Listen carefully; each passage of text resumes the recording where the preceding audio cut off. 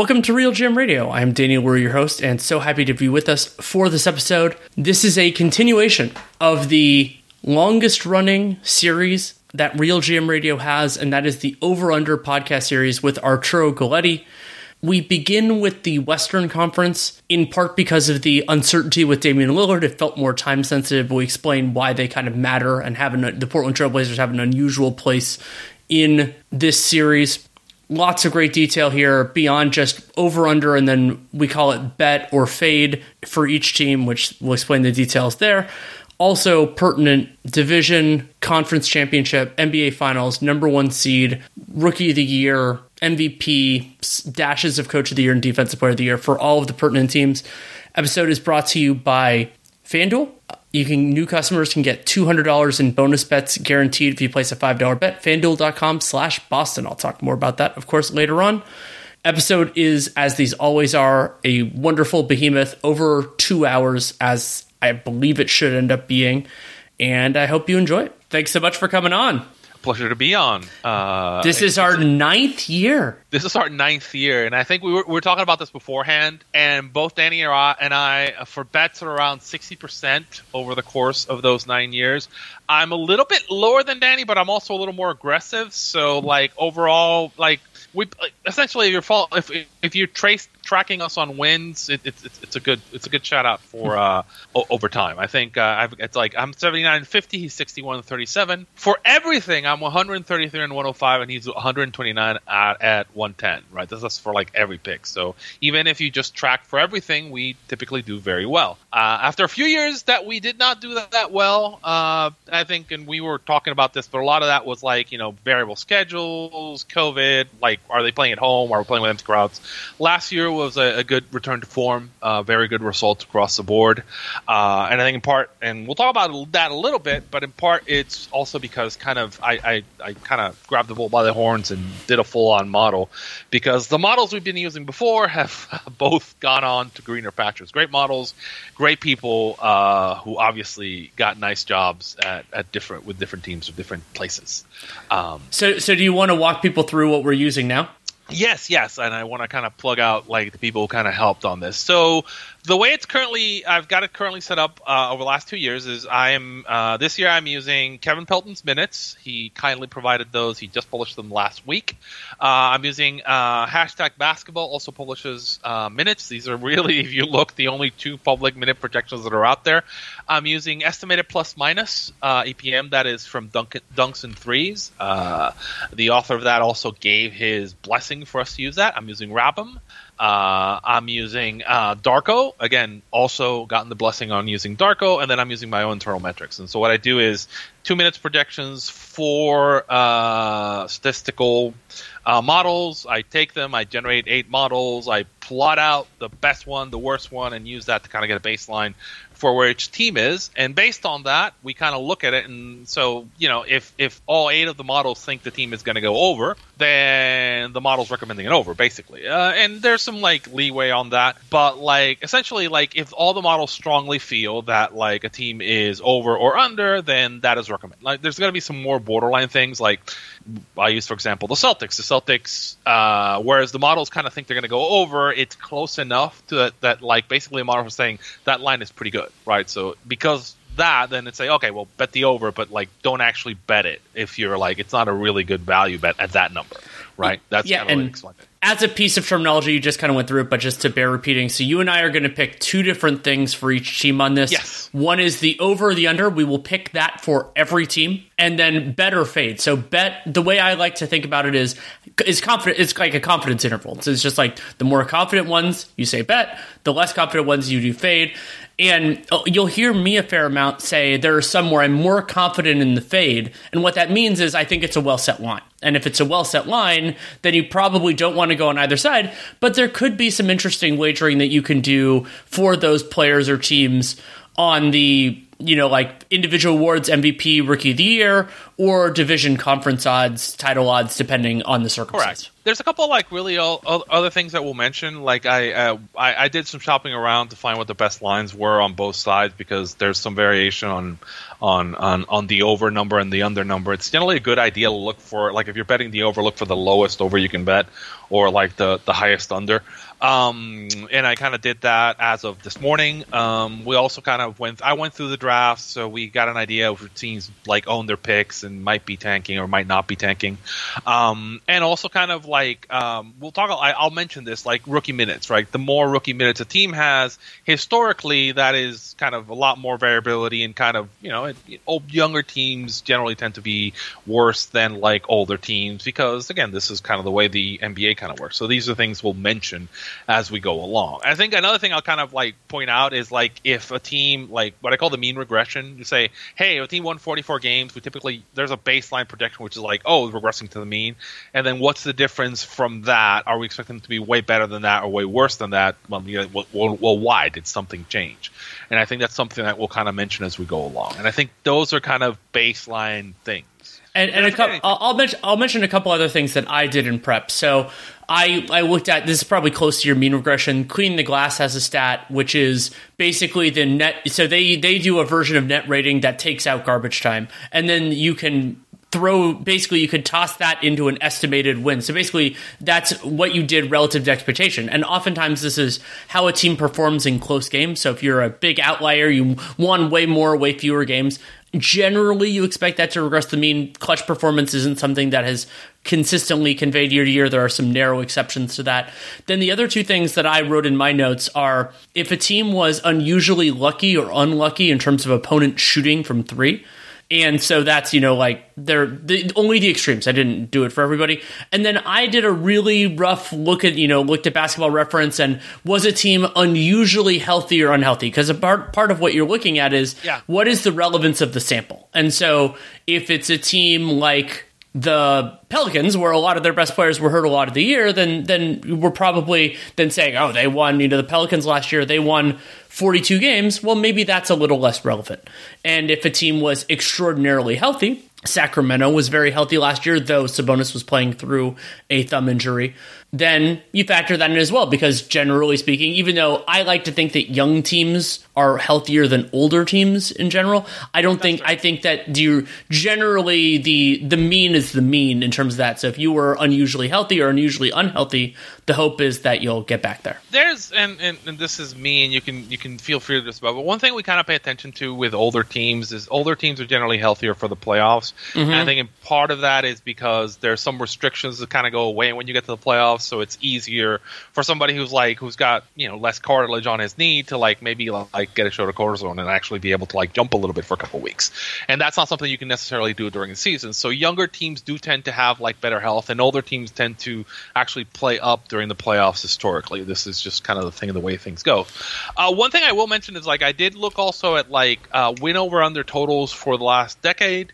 Typical error on wins is about 8.4 wins, and I use that to do a sim that I'll refer to when we talk about division and title odds. So effectively, I just took the projections, plugged it into a model, and said here's what the error should be. Right? I said, oh, hey, here's what the spread should be, and it gives me an idea, kind of if we're talking about say the Spurs, I'm they don't really have a chance to win the division. Historically, it doesn't look like there's any chance of them doing anything.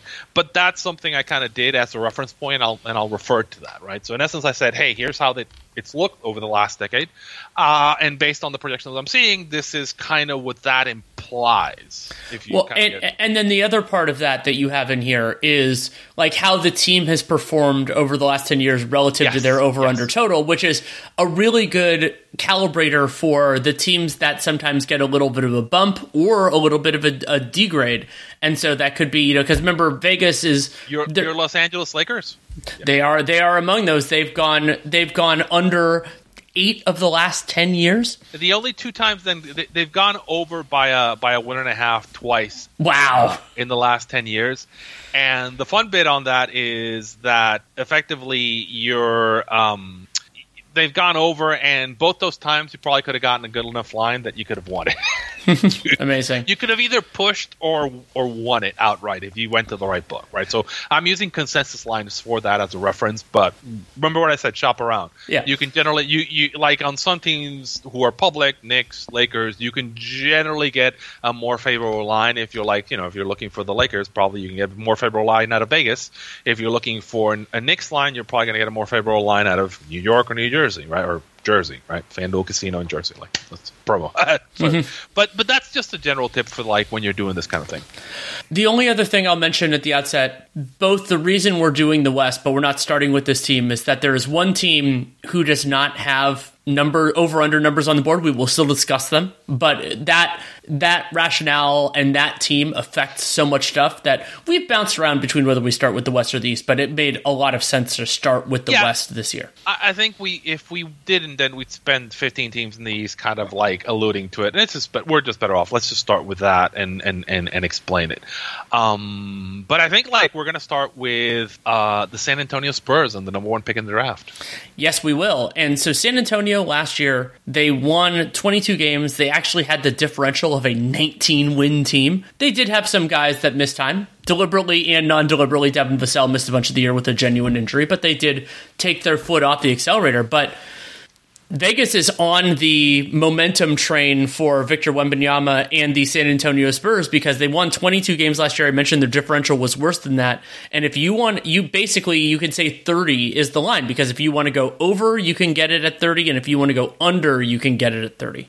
Yeah, I think the trick on this is it's 29.5 and 30.5. And the trick for this is because of the play-in game and because of some other factors, the spread is of the over-unders is a little bit tighter than it used to be. Mm-hmm. You're not going to get like these supremely low lines anymore because effectively, like the league has done a really good job at making games more competitive, more interesting. One factor to consider too is, they're going to have that play-in tournament in the middle of the season, and I do think that that'll lead to more competitive games, right?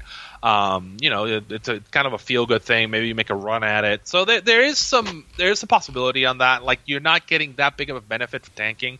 Even though I have San Antonio kind of down as a team that could possibly tank, I think, let's see, I've got their picks in front of me. San Antonio owns their own pick, and they've got a Charlotte incoming and a possible Toronto incoming, right? So, they're in there. I mean, I think that's also they're a young team, but they're not a super young team. So they're not one of these. I mean, they're running about 10% rookies, but that's not necessarily like top end. And again, typically San Antonio plays. We call it like professional basketball is kind of a way to kind of like look at it. So system wise, they're going to play like solid. I don't know, so right now our projection for that team is about 22.5, right? And I've got, all the models have them going under that 30.5 number. It's because it's 30.5 that I'm probably talking myself into the under with this team. I am as well, and the Spurs it's a big number. It's a big number. Like that, I thought it was going to be a harder call, but sometimes that happens. There is optimism about Wembanyama, and there is a pathway for them to go over. If Wembanyama is a game changer defensively immediately, and the Spurs also have a bunch of reasonably talented players, both the younger guys like Keldon Johnson and Devin Vassell. They have Greg Popovich as their coach, of course, but also they brought in as a part of these trades, they brought in guys like Reggie Bullock and Jetty Osman and all those guys. But I don't think San Antonio is done. I mean... Oh, no. I don't know how much those veterans are going to play for them. I think one of the stories with them this year is going to be something similar to what the Jazz intended to do last year, which is you rehab the value of some of the guys you acquired, then you trade them again. You know what? They're a team that low-key, given the assets that they have around, they might be in play for the player we're going to discuss in a bit. if he wanted to be there, sure. Well, we're going to talk about that because I think that that might not actually come into play on that one because of the contract. But I think the trick on this team is they're a bunch of professional there's a bunch of guys on this team, outside of Victor, obviously, but there's a bunch of guys on this team that I could see 3 or 4 years down the line being the 6th or 7th guy on a really good team. Does that make sense? It does, and Sohan, and I'm a big fan of Devin Vassell, Keldon Johnson. Keldon Johnson's a guy who's useful too. Like Keldon Johnson, I could totally see coming off the bench for like the Warriors, I don't know, or like just guys that are like, again, this is a Spurs thing. Guys that are used to basketball player, but like again, 30.5 is a big number, and if you look at the West up and down, right, just look at that West up and down, somebody has to lose these fucking games. Sorry, pardon my French, but somebody has to lose these games, right? But so effectively, I mean, I can't see another way. I mean, I'm going to have to say under, and I'm going to have to say bet on this. Yeah, right? Because again, unless Victor is, I think Victor's going to be decent and fun. I don't know. He isn't Tim Duncan, right? I don't think he's coming in. Yeah, I mean, he's also much younger than Duncan was when he came into the league, so I don't think he's going to be he's not going to immediately make a difference, right? I agree. Like, I think there's a chance that Wembanyama is one of the better rookies we've seen recently. There's a chance, but he, as you mentioned, he's younger. And is he going to be as good as Paolo? I think he will be, yes. But it's going to be different. And the other part to remember is San Antonio last year, they had Jakob Poeltl for half the year. Not that it was the best Jakob Poeltl season. They were the league's worst defense last year. So the idea that they were like, severely under-talented for the whole year. I mean, they had Josh Richardson for half the year. They had a number of different guys who like contributed a little bit for them, kind of veteran style. So I agree with you. I'm under bet. I think that there is a pathway, and there are certain ways that I would love for the Spurs to go over here. I think that, if it's the young guys carrying them, that would be fantastic. But the other piece of this, because the total is so high, is that you get into this idea of gravity. I talk about this a fair amount every year, which is that if a team is in this range, so let's say the Spurs are on 32 win pace. 32 win pace is probably not enough to make noise in the Western Conference with where we think things are going. And so generally that means that a team like that will be a seller at the deadline, and then will, even if the league is putting in more requirements, that will be more judicious with their best players. And so even if San Antonio is a little better than I think they are, that would bring them down a little bit. So I'm under bet. Yeah, that's the other point. It's like, I think that like the league rules that make the games more competitive and make these teams try harder make me look at the West and go, are these guys, they're the worst team in the West, right? Obviously we're going to talk about like the one possible where it's not, but even in that case, if that team makes a move, then I think that team's actually better than San Antonio. So I mean, I think and a lot of these teams are going to be competing for, maybe they want to get into the play-in. So I think what's the number going to be for the 10th slot in the West? Maybe it's like 35, and a bunch of these teams are going to be competitive because it's a pretty loaded it's a pretty loaded league at this point, and I think San Antonio at this point they have a guy who could maybe be a 1, but they don't really have a 2 or a 3, right? If you know what I mean. Like, so it's like I'm looking at it and go like, they have a bunch of guys who could be decent 4, 5s, or 6s, but no. And what I mean by that is like, think about a playoff team or a championship team. You got a 1, you got a 2, you got a 3, you got a 4, 5, and a 6, right? And kind of, you think about it that way in your head, they got one guy that could be a 1, maybe. Maybe Victor's a guy who's more of a 2. We don't know this yet, right? But this isn't a situation where, like, again, using the example of like Tim Duncan again. Tim Duncan was coming in a team that had David Robinson, right? He'd been off and been hurt, but like, you coming in, that team had 2 1s, right? So you're like, why did that team jump like that? Because they had 2 guys who were MVP level, right? Yeah, and because they were better than their record had been the prior year. They were also older. Like Duncan was older. Duncan was a full 4-year senior coming out of college, and so like, and David Robinson, like he had to. So both. So no, this isn't that case. And I think that again, it's if this number was 25.5, I think you both you and I would be like, hey, underfade, right? Maybe or but no, 30.5 is a big number, particularly in the West, or even in the West. Like, we're talking like, look at the Pacific, right? We're going to talk about Sacramento, but even Sacramento's coming off a 48-win season, and like, it's not like the teams around them got that much worse, right? So I think that's something to kind of figure out. So I think that obviously Rookie of the Year for, I think, what's the number for a Rookie of the Year for Victor? It's not bad, -115. That's actually like -115, -110. So it's basically even money on Victor. We know he's going to play. I don't mind throwing a shekel on that, like throwing like a like a chip on that. That's not bad. It's not bad. And I mean, it's true that big men who aren't ball dominant generally don't get enough touches. He's not my favorite bet on the board relative to the odds. But I mean, even money for Wembanyama, sure. Yeah, I think that's reasonable. Is he gonna produce a lot of highlights? I think he's gonna produce highlights. Oh yeah, he's gonna block a billion shots. Well, no, and he has like these offensive, like he has a very smooth offensive game, or very beautiful. When he gets stuff off, it looks so pretty that I kind of think that, like, yeah, I mean, I think that's a positive. So I do think that like a 110, even if it is 110, like if it was like less than even money, like so if it was like minus 250, I would take it. But 110, that's pretty good. And although I mean, I think it's possible that number drops a little bit later, but I think that, like, I mean, it depends. If he just goes off at the beginning of the season, then it won't matter. But, like, you know, I think 110 is a good number for him. So I'm going to say yes for Rookie of the Year. Are you in favor of that one, too? Yes, I am. Okay. So we're both on that one. And okay. No division conference title odds yet. No, I mean, like, as I said, I ran a simulation, and I've got San Antonio at, like, 1% to make the playoffs and 0.1% to win the division. So, no. That's okay. Again, that's the thing. It's like there's so many teams around it that even on the upside for this team, yeah, you know, I mean, like, they've got Dallas and Memphis and New Orleans in front of them, and each team has their problems, but, like, and even Houston. I mean, we're going to talk about Houston in a bit, but I kind of think the upside on Houston is higher than the upside on San Antonio this season. I agree. And let's get to Houston. So let's get to Houston. Yes, they're like a team that they're hoping is significantly changed from last year. The Rockets were another one of those franchises that was bottom 5 in offense and defense. There were 3 last year. The other one we'll talk about in the East. And they added Fred VanVleet. They added Dylan Brooks. They can now lean less on their younger guys, but they're still going to lean a lot on their younger guys. One of the no, they're not one of the larger rookie mints. That's the teams we're going to talk about next. It's like there's a disagreement between #basketball and kind of Kevin Felton on this, and I called him out. It's like, hey, you don't have any minutes for Amen Thompson. No, I'm not projecting. I'm like, I think Amen Thompson's going to play. Like, so they're gonna. I mean, they added a veteran point guard.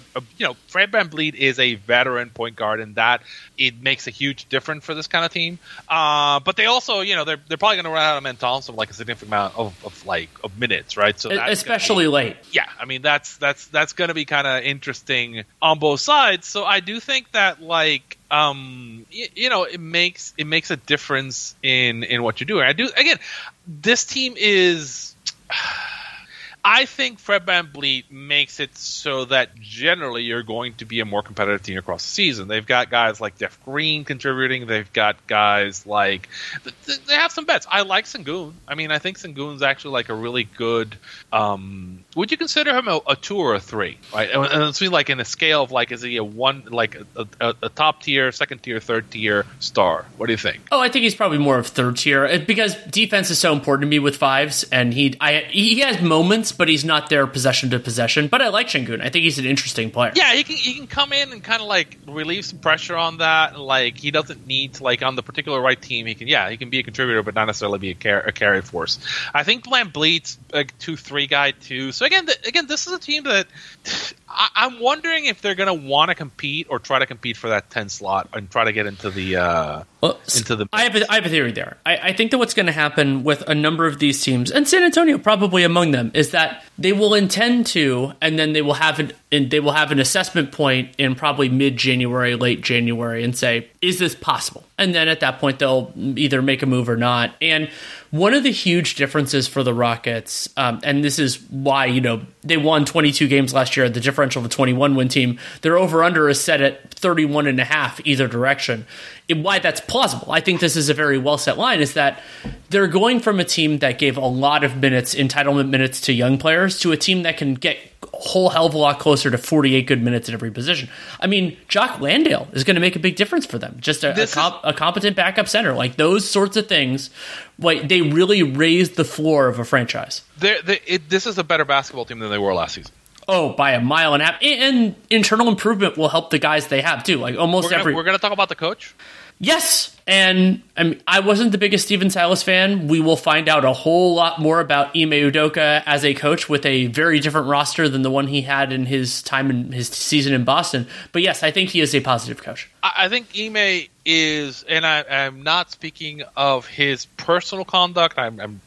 No, I'm not going to get into that. But I think Ime Udoka is a very competent basketball coach. He was a very competent basketball coach in Boston, and a lot of things to me as a Celtics fan kind of prove that he's a better coach than the coach the Celtics currently have. So I do think that between getting a better point guard, getting a better coach in place, this is a significantly improved basketball team from a basketball perspective. I'm kind of leaning on the over, but I wouldn't play it. Right? I think this line is very well set, 31.5. But I think this team feels to me like a 32-33 win team. This is what this kind of feels like to me. Right. I'm a fade as well. So I think the fade is better than the over or the under. And I'm going to use the same logic that I did before, where if a team is in the low, if I think they're a low 30s team, then you probably end up keeping your, but the complicated thing about the Rockets is the pick. And so Houston, for those that it's protected 1 through 4, right? And so 1 through 4, just to walk people through with the new lottery odds, what that means is even if you have the worst record in the NBA, you only have roughly a 52% chance of keeping that pick. Now, you could, and so then that means you have roughly a 48% chance so you have 48% chance of, that I said it right the first time. And so how much are you going to put on yourself to go down? Yeah, that is an interesting point here. That's part of why the fade is a better, I'm going to go under though. I understand it. I think I'm going to go over because of the talent they brought in, I think it's going to be I think this team is going to get to that. It's 31. I think this team is going to be at 31, with 5 or 6 games left, right? They might not win a game after that, but it's going to be something where they're going to basically kind of stumble into 31, 32 wins, right? I think but I would not play it because of what we talked about. I think that there are some incentives for this team to go the other way, and they are. I mean, again, they also have one of Thompson twins, so I think they might depending on how it goes and where they are, there might be a situation where they tell Fred, just hey, sit out for a bit, right? And so we can get a better pick and kind of be better next season. Right? Well, I mean, and even with the pick being murky, you still run into a circumstance where you're not going to tank as aggressively, but you might not push your guys as hard. You're not going to play Van Vliet, Nick Nurse minutes. That's not going to happen here. Yeah, this team. I've said this. This team is not going to be athletically taken off the board. This is not a team that's going to be athletically taken off the board by other teams, right? Yeah. Which is San Antonio possibly could have been, right? Whereas this team, I think that, I think this team can hang, and I think this team has some interesting athletes and some vets that are coming in with some spite. So I do think, again, I'm over, but it's a very strong fade, right? You and I are both it's a very strong fade. And I do not like their division odds. No. I don't like their conference odds. I think so Houston I've got them as a 10% to make the playoffs, 2% to win the division, and 1% to get the a top 4 seed. So no. The only other thing to discuss with them is they have 2 high profile rookies, Cam Whitmore and Amen Thompson. The question that I have for Ime Udoka is, are they going to get enough opportunities? And so it's not only are you going to play enough, but are you going to have the ball in your hands? And when you have Fred Van Vliet, they have Jalen Green, who's going to have plenty of playmaking opportunities. My instinct, I'm a big Amen Thompson guy. I think he's going to have a very good career, but I don't think he's going to win Rookie of the Year. Well, the other reason I like this team for the over, even though it's a fade, is the coach. Ime is not going to play I don't think he's going to play his rookies that much. He didn't really play his rookies that much in Boston. He was playing, obviously he's playing more his vets and rotation, but I don't think he's going to sacrifice winning for development necessarily. Maybe I'm wrong, but that's kind of my general take on it. Well, I mean, the way that either Amen or Cam Whitmore gets Rookie of the Year is that they play well enough that they're the right guy to play. It's not that they get entitlement minutes, and there's a possibility for both of them. But I mean, if Fred VanVleet gets hurt, but I don't necessarily think you can kind of bet on that. And even in that case, I don't think it's necessarily going to be the case. And even so, the question with Amen Thompson is, what can he do off ball? And so where you can do that. And with Whitmore, they have so many options. They Dylan Brooks. So it seems like their starting 1, 2, 3 are pretty solid, and then They at the 4, presumably going to go with Jabari, last year's high pick, and then they have Şengün. So I don't think the path would be there. And even if this is a weaker rookie of the year class, which I'm not saying it will be, there will be guys they have better opportunities for the overall 82 game season. I kind of think these guys are going to move I think Houston is going to move somebody, right? They could. I think because I think it's a little bit like, so they did the thing where like they picked a bunch of rookies, and I think now they're in, let's figure out what our core is, right? So this is figure out what our core is here, and I think they're going to move I think there's a chance they're going to move some of these parts, right? So like I think they're going to do that in the offseason, personally, like next year, but it could be in season. Again, if somebody wants one of these guys, then yeah, I mean, I think it's like, remember like Utah last year, we were talking about that Utah, we're like, if somebody makes them an offer, they'll take the picks, right? I don't think that's gonna. I think I think Houston is in the happy to be here year, and they're gonna figure out their core, and 2, they're gonna kind of like stock up a little bit more on assets. Which again, this is why I'm over Faith, right? I think they have a vision for the future, but it's not necessarily for this year, right? But does that make sense? It does, and I think we're very close to each other. It's just that this is such a well set line that difference is the difference. I understand exactly why you went under Fade, right? It's just like, to me, I'm giving them some extra points because of Fred and because of Ime, and I think they're gonna they're gonna be close to that 31 number, like with a month left to the season, right? So I think that's why I'm kind of going like, I think we said like it's 31.5 on both. Maybe wait, like if you were gonna bet the over, and I don't necessarily recommend it, but like if that number dropped to like 29.5 somewhere, then yeah, definitely like then that's an overplay, right? To me, it's a comment I'm gonna write it down. I'm gonna say basically if that number drops to like 29.5, but take the over.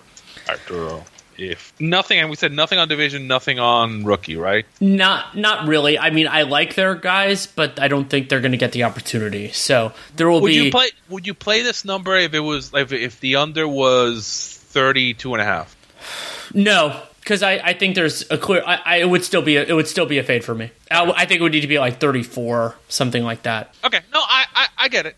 Yeah. Because you're like me. You could see this team winning 4 games. Oh yeah, I could see them winning 35, no problem. Yeah, winning accidentally. Yeah, like this is where we argue. It's like one of the things when you're talking about the over unders. Can you see this team winning 5 more games or 5 less games than what you're talking about?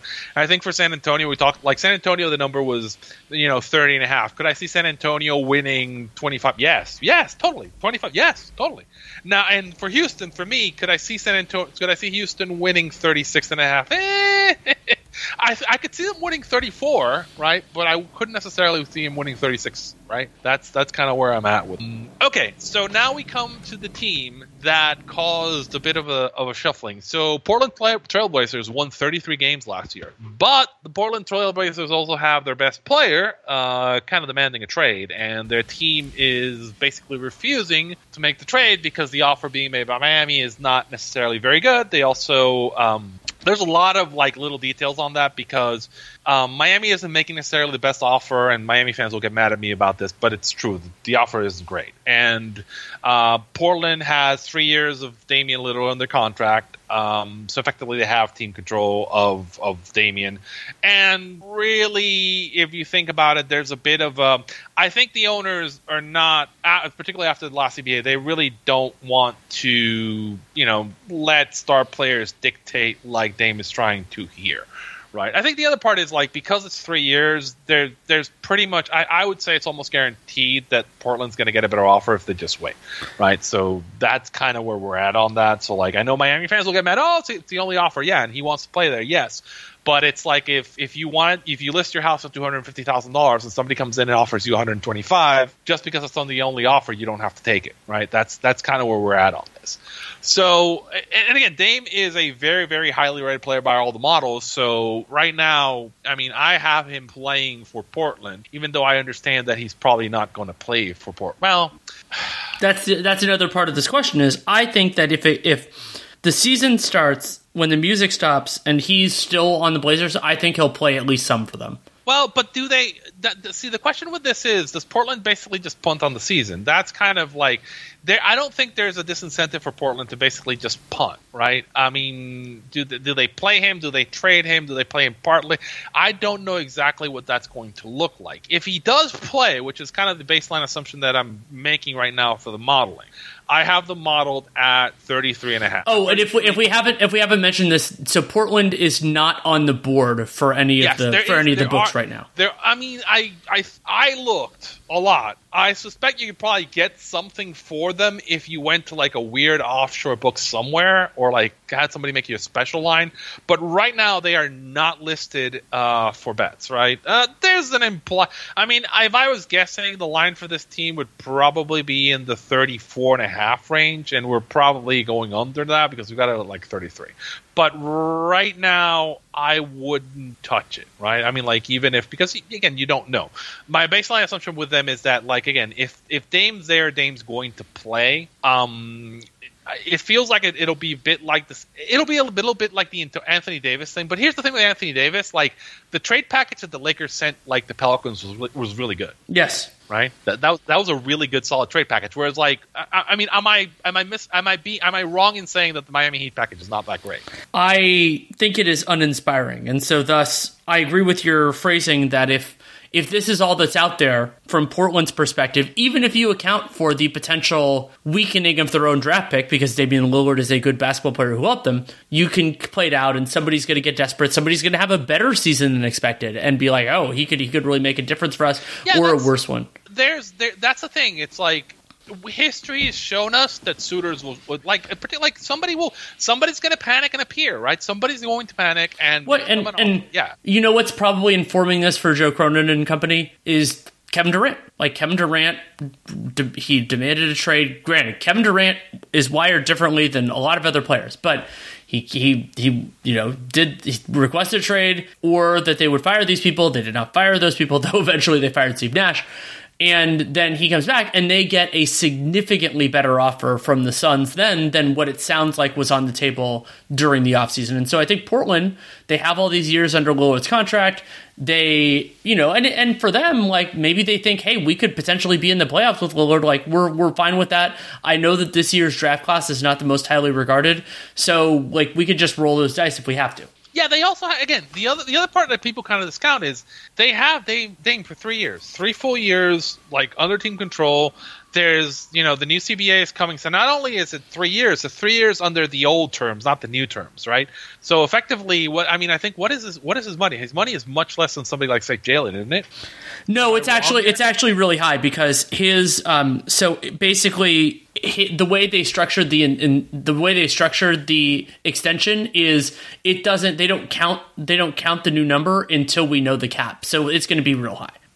And it doesn't even kick in for, I think, for another couple of years. I think it's 44. No, so it's going to be high. It's going to be higher than that. So the extension hasn't kicked in yet. It's incredible. So basically it's going on the percent. But even then, you're getting him for 3 years. He's at this point, EPM, which is one of the systems I'm using, has him like the third best player in the league, right? And they're not far off versus some of the other systems. And again, I think Damian has his flaws, and I used to joking call him Damian Lillard, right? In that, like, he does have some defensive flaws, but he is the better version of Kyrie Irving, right? Lillard, like, he has this thing, I've talked about it a lot over the years with Trae Young, where, like, when he's on the floor, a team's offense is consistently good. And there's a lot of value in that. If you just need to put him on a team, like, you don't need all 5 guys to be A-level on defense. You really don't. If you can put him on a team where, like, he effectively is not covering the primary ball handler and there's enough help behind them, then yeah, you can basically get, like, it's not like teams are going to isolate on him necessarily as the secondary, like, defender, right? That's not going to burn you. And so you can basically do that, and then he gives you a great offense. So there are a lot of teams where, like, where that could be really effective for taking you to the next level. So as we said, like, I think that, like, wait and see is the right approach for Portland. Portland basically low-key flipped their roster over, right? So they have kind of the next guys. They have a bunch of young players. So they're already kind of set up for the next version, obviously what they're trying to do is they're trying to get a war chest from Lillard so they can fully go into the rebuild, right? But I don't think they're not going to panic, right? So there's no reason for them to panic and take the first offer. I agree with what they're doing. And I think like even that's the practical perspective. I think from a owner perspective, I think the owners really don't want for Lillard to have it outside of Miami. I don't think any of the other owners want Portland to give in to Miami. Because again, the Miami offer it's kind of insulting, and it's a little bit kind of brinksmanship by the agent, kind of saying that he's not going to play it. So it's a lot of strong arm and stuff that like I think the ownership in the league doesn't really like. So I'm not vilifying Damian and his agent here. They're doing the thing that they believe is correct for them, but they're kind of the victim of things that other players have done before, right? They're in a situation where like I think that they're in the league just wasn't going to take this one. Right, and again, I think Riley and Miami are a little bit to blame in this because the offer is not good. Right, it's like I think they came in at a number that's significantly too low for this. I mean, they could have found a way to maybe like go a little bit higher and make it, and then they probably could have closed this deal. But I think Portland's probably fine and saying like, look, we can just wait, and it's not like this fan base has gone through some kind of like turbulent times before, and this is nothing to them. I don't think. The other thing to consider here, and this is why we don't know what the number is, but if it were in that low mid 30s range, I would go under, is that I think that there is a distinct chance that Damian Lillard starts the year on Portland and does not finish the year, or that we're over-indexing on how much he'll actually play. And so for the Blazers, as you mentioned, they turned over part of the roster. They did re-sign Jeremy Grant, but there's no guarantee that he'll be there long term. They have Yusuf Nurkic. Like, they have a number of good basketball players, but they have flaws. This is a team that isn't very defensively versatile. They have some good defenders. I like Jeremy Grant. I like Matisse Thybulle. Nurkic, if you're playing a deep drop, can do reasonably well. I'm also not the biggest fan of Chauncey Billups as a coach. I think he's done fine, but I don't think he's like one of the, it's not like they have Spo. If they had Spo, then maybe I'd be having a different conversation here. It's a weird version of that. Remember that Utah team last year? Yeah. Like, they had a bunch of guys that, like, Portland is definitely selling, but this is a messier situation than, like, the Utah situation last year, right? So I think that, like, Portland is already thinking about the next cycle, right? Yeah, and they already have Shaedon Sharpe. They already have Scoot Henderson, and that's where I want to go, is that I am a believer in Scoot Henderson, and yes, I have also said the idea that I think there's a distinct possibility that Damian Lillard will start the season in Portland. If you can get it at plus 390 for him to win Rookie of the Year, I would take it, and that's my favorite rookie of the year bet on the board. So you like? I like that one because he's going to like even if Lillard starts the season in Portland, Scoot Henderson is going to play. He's going to have the ball in his hands, and he's going to get opportunities. And if we're predicting this on who's going to actually win the award, and it's not necessarily yay points, but it is yay counting stats. Like, that's the way this works. Yeah, and so I've talked about that before. Here's an interesting one: Chauncey Billups for Coach of the Year. No, I think that I'm not the biggest fan of him, but also the best predictor there is like wins relative to expectation. And I don't know that there is an expectation for Portland this year. Yeah, that's kind of like, here's the thing. I do kind of think that if this team blows up, it's kind of a little bit like that Utah team last year, where like I think that like depending on how it breaks out, this team could be good enough to like make the play-in, probably. Right. Because again, I think that like assuming you don't get like pocket lint from Miami, you could, again, if you like Scoot, you got a couple other guys. I mean, I think 36-37 is probably not out of the range of possibility. It's probably a bit of a long shot. I think they're probably going to be more interesting teams as we move along. I actually have I have a preference for Coach of the Year, but like we won't get to it until we get to the East. That's going to be a surprise. One team I'm going to go over there. But yeah, I mean, I think we've discussed enough of Portland. I don't think we don't like their division or title or anything else, right? No, I don't like those things, even if they were full strength. So yeah, no, there's no like you might get an opportunity later in the year if things work out, but I don't think it's a prudent move right now. I think make the play-in might be an interesting number. I don't know exactly what the number is for make the play-in, but that might be something to consider, right? Because I do think, I mean, depending on how it breaks, that might be interesting. But I mean, I don't know if necessarily now is the time for it. if that makes sense. I mean, if you had supreme information on that Damian Lillard is going to stay, then maybe. But outside of that, I wouldn't have the confidence necessary. Okay, that's fair. That's fair. I mean, I think that I like the Scoot Henderson for Rookie of the Year. That I think is a really good one. I'm going to basically put there's nothing here. I'm just basically going to put a black line on it. As I said, situation might change. We're doing this fairly early. My expectation is that Damian Lillard will be on Portland to start the season. Whether he's playing or not, my expectation is I don't think Portland's going to move him before the start of the season. That's my current expectation. I mean, what do you think, Danny? I think there will be a strengthening of not only Miami's offer but other offers or shortly before the start of training camp. I mean, I think it was Windhorst, somebody had it like that there's a transition after Labor Day when teams are really starting to get in, but it seems like they're far apart enough now. I think it's probably 60-40 that he starts the year in Portland. Yeah, unless another team steps up. That's my thing. I think unless another team steps up, I don't think it happens.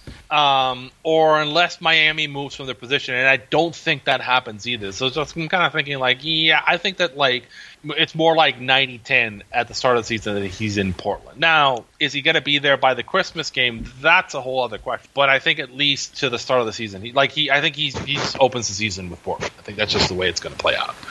Plenty more to discuss, but first a message from FanDuel. Snap into action this season with FanDuel, America's #1 sportsbook. Right now, new customers get $200 in bonus bets guaranteed when you place a $5 bet. That is $200 in bonus bets, win or lose. If you've been thinking about joining FanDuel, there's no better time to get in on the action. The app is so easy to use, wide range of betting options, including spreads, player props, which I love, over-unders, and more. So visit FanDuel.com/Boston. Kick off the NFL season. FanDuel, official partner of the NFL. Must be 21 or over and present in Massachusetts. Hope is here. First online real money wager only. $10 first deposit required. Bonus issued as non-withdrawable bonus bets that expire 7 days after receipt. Restrictions apply. See terms at sportsbook.fanduel.com. GamblingHelpLineMA.org or call 800-327-5050 for 24/7 support. Play it smart from the start. GameSenseMA.com or call 1-800-GAM-1234. So good. What do we got next? We got Utah. Yes, next we have the Utah Jazz, who had a different season. They were, of course, competitive for a long time, but there's some context here. So last year, if we were looking at it in totality, the Jazz won 37, but they did have the differential of a 39-win team. That said, they also made a significant in-season trade where they sent Mike Conley. They didn't really replace him on the guard line. They brought in some young guys like Keontae George, who I actually do like. And so I wondered where the line was going to be set. 35.5. I think this is a well-set line. Yeah, I mean, I think this team is worse than it was last year, right? I think we can kind of overall, yes. They're not that much worse, but again, Danny. I mean, again, the trick with these Danny teams is they're typically going to outplay. They're going to outkick their coverage, but they're also going to be open for business. So, if there's if somebody comes in with an offer. And it's a guy who Danny does not consider core, he's going to move that guy, right? So I think that's kind of the blend. This is what happened with Utah last year. They own their own pick if it's 110, so it's protected for 1 to 10. And I think that actually may play a little bit into it. But it's just, I like guys on this team. I like Clarkson, Markkanen, Kessler is good. John Collins just came in. He's going to be decent on this team. That's kind of their core. But if somebody comes in and makes them an offer for Kelly Olynyk or maybe Taylor Horton-Tucker or Colin Sexton or some of the other guys on this team, I think they listen. So, crap. What do I? Well, yeah, and I'll give you the reason why I'm really torn on this is that one of the ideas that I've leaned on a lot over the years, influenced by the Utah Jazz in a different vintage, is that you can have a single player who really sets the table for you defensively. The idea, I brought this up a few years ago when I had Gobert in consideration for it was a weak MVP year, but for fifth on my ballot because they built their defense around him. I don't think Kessler's at that level yet, but he was shockingly close to that his rookie year. And so if the Kessler minutes, if they can get to league average on defense, even in his minutes, maybe even better than that, then this starts to look a lot more interesting. But the problem for me and why I'm going to go under fade reluctantly, two reasons. One, I'm still really skeptical of their offense. I think Markkanen is wonderful. He had a fantastic year. They don't really have an advantage creator. Like Sexton can do it at times, Clarkson can do it at times. If they had that player, and they will get that player for the next 2 to 3 years, I would be just the sleeping giant on board, all that type of stuff. And the other part of it is they have that protected pick. And so like I could see it as a circumstance where, oh, we can fight for the play-in, or we can make sure that we keep this pick for another year. And for Utah, they're not in a circumstance where every once in a while there's a team that just wants to like get their obligation out of the way and just be done with it. But Utah, I don't think they really care. I think that it's top 10 protected for this year, top 10 again for the following year, and then top 8. And in that case, then it becomes, it becomes nothing. It doesn't even become seconds. And so for Danny Ainge, I think that he's open to just kicking that can down the road rather than, but if they're, in the play-in or in the playoffs, of course they'll be fine with it. I think the models think that this is the most perfectly set line on the board. It's the models that the over and the under 35.5. The models of 35.5. 4 of them have them over, and 4 of them have them under. I love, and I'll also note, I'm a big Will Hardy fan. I think he did a very good job with that. Yeah, I'm a fade. I think I'm going to go with the over because historically Utah underperforms the projections because of the home court advantage in Utah. Also, they've done that 70% of the time. And again, I think there's a bunch of guys who are good on this team. They're going to play well and hard. I do think they move. I'm over. I'm a fade. I don't think this team is going to be good enough to kind of, I don't think I couldn't see them winning 41 games, which would be 5 over where they are, because I think if they're that good, they're moving pieces. But I do think this team is going to be around that. They're going to be around 35 wins with like 2 games left of the season. This is like, that number is very well set, and I think they're going to be close to that. I'm over, but I'm a fade, right? For the reasons I stated. I think they'll sneak a couple games in because of the home court advantage, but ultimately I don't think they're gonna I think they're gonna be on the bubble outside of the play and not in the play. And again, for the reasons we stated, I think that they're gonna, if they are that good, somebody will come calling for Laurie and they'll say yes, right? I think that's. I think they'll keep him, but there are a lot of different things that can happen with that. I don't think Danny's married to him necessarily. So like, if somebody makes him an offer, it's the same deal. Like Laurie's, how old is Laurie now? I mean, he's still young because he came into the league. He only played 1 year at Arizona. So Larry Markkanen, as we're recording this, he's 26. He'll be 26 for the whole regular season. I don't know that I don't know that Danny necessarily sees him as a part of whatever title team he has, or what the team he has in mind for 3 or 4 years, like his long-term vision. So I do think that I don't think the guys who are going to be the guys are necessarily on this team yet, right? Or he's not that married to any of these. So, which is what I kind of think that that's why I'm a fade on this team, because again, I think we're on teams that we think, obviously these last 3 teams have people are going to say, oh, you're not making picks. Like, well, because there's so many question marks, and again, the people who are running these teams make us think that they're going to be willing to kind of move some stuff around, and they'll listen to stuff that they're better. And I don't think any of these teams, I don't think the Jazz are all fired up to make the play-in, right? They might be fired up to for that in-season tournament, but I don't think that they're going to care about making the 10th play-in, right? I don't think that's kind of where we are on this team. Do we like any other odds? I wouldn't think so.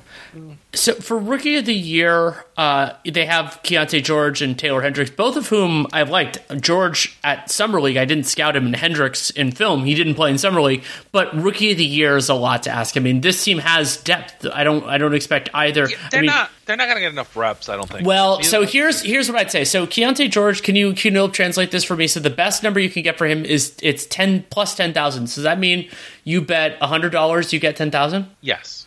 I would throw a small bet there, because here's the thing. It's very similar to the idea with Scoot Henderson. I think there's a chance that Keontae George starts for the Jazz, and there aren't that many guys ahead of him in line in terms of counting stats for in the rookie class. So Wembanyama and maybe a couple other guys we haven't discussed yet, they're going to get touches, they're going to get reps. But so I would say throw a small thing on Keontae George. I mean, that's fair. I mean, I would unless he's an extraordinary rookie, I'm not picking somebody who's playing in Utah, and maybe that's just kind of like the bias I have. Partly same thing. It's like the guys who are playing these late night West Coast games, unless it's kind of somebody who's extraordinary. I'm a little bit kind of hesitant on that.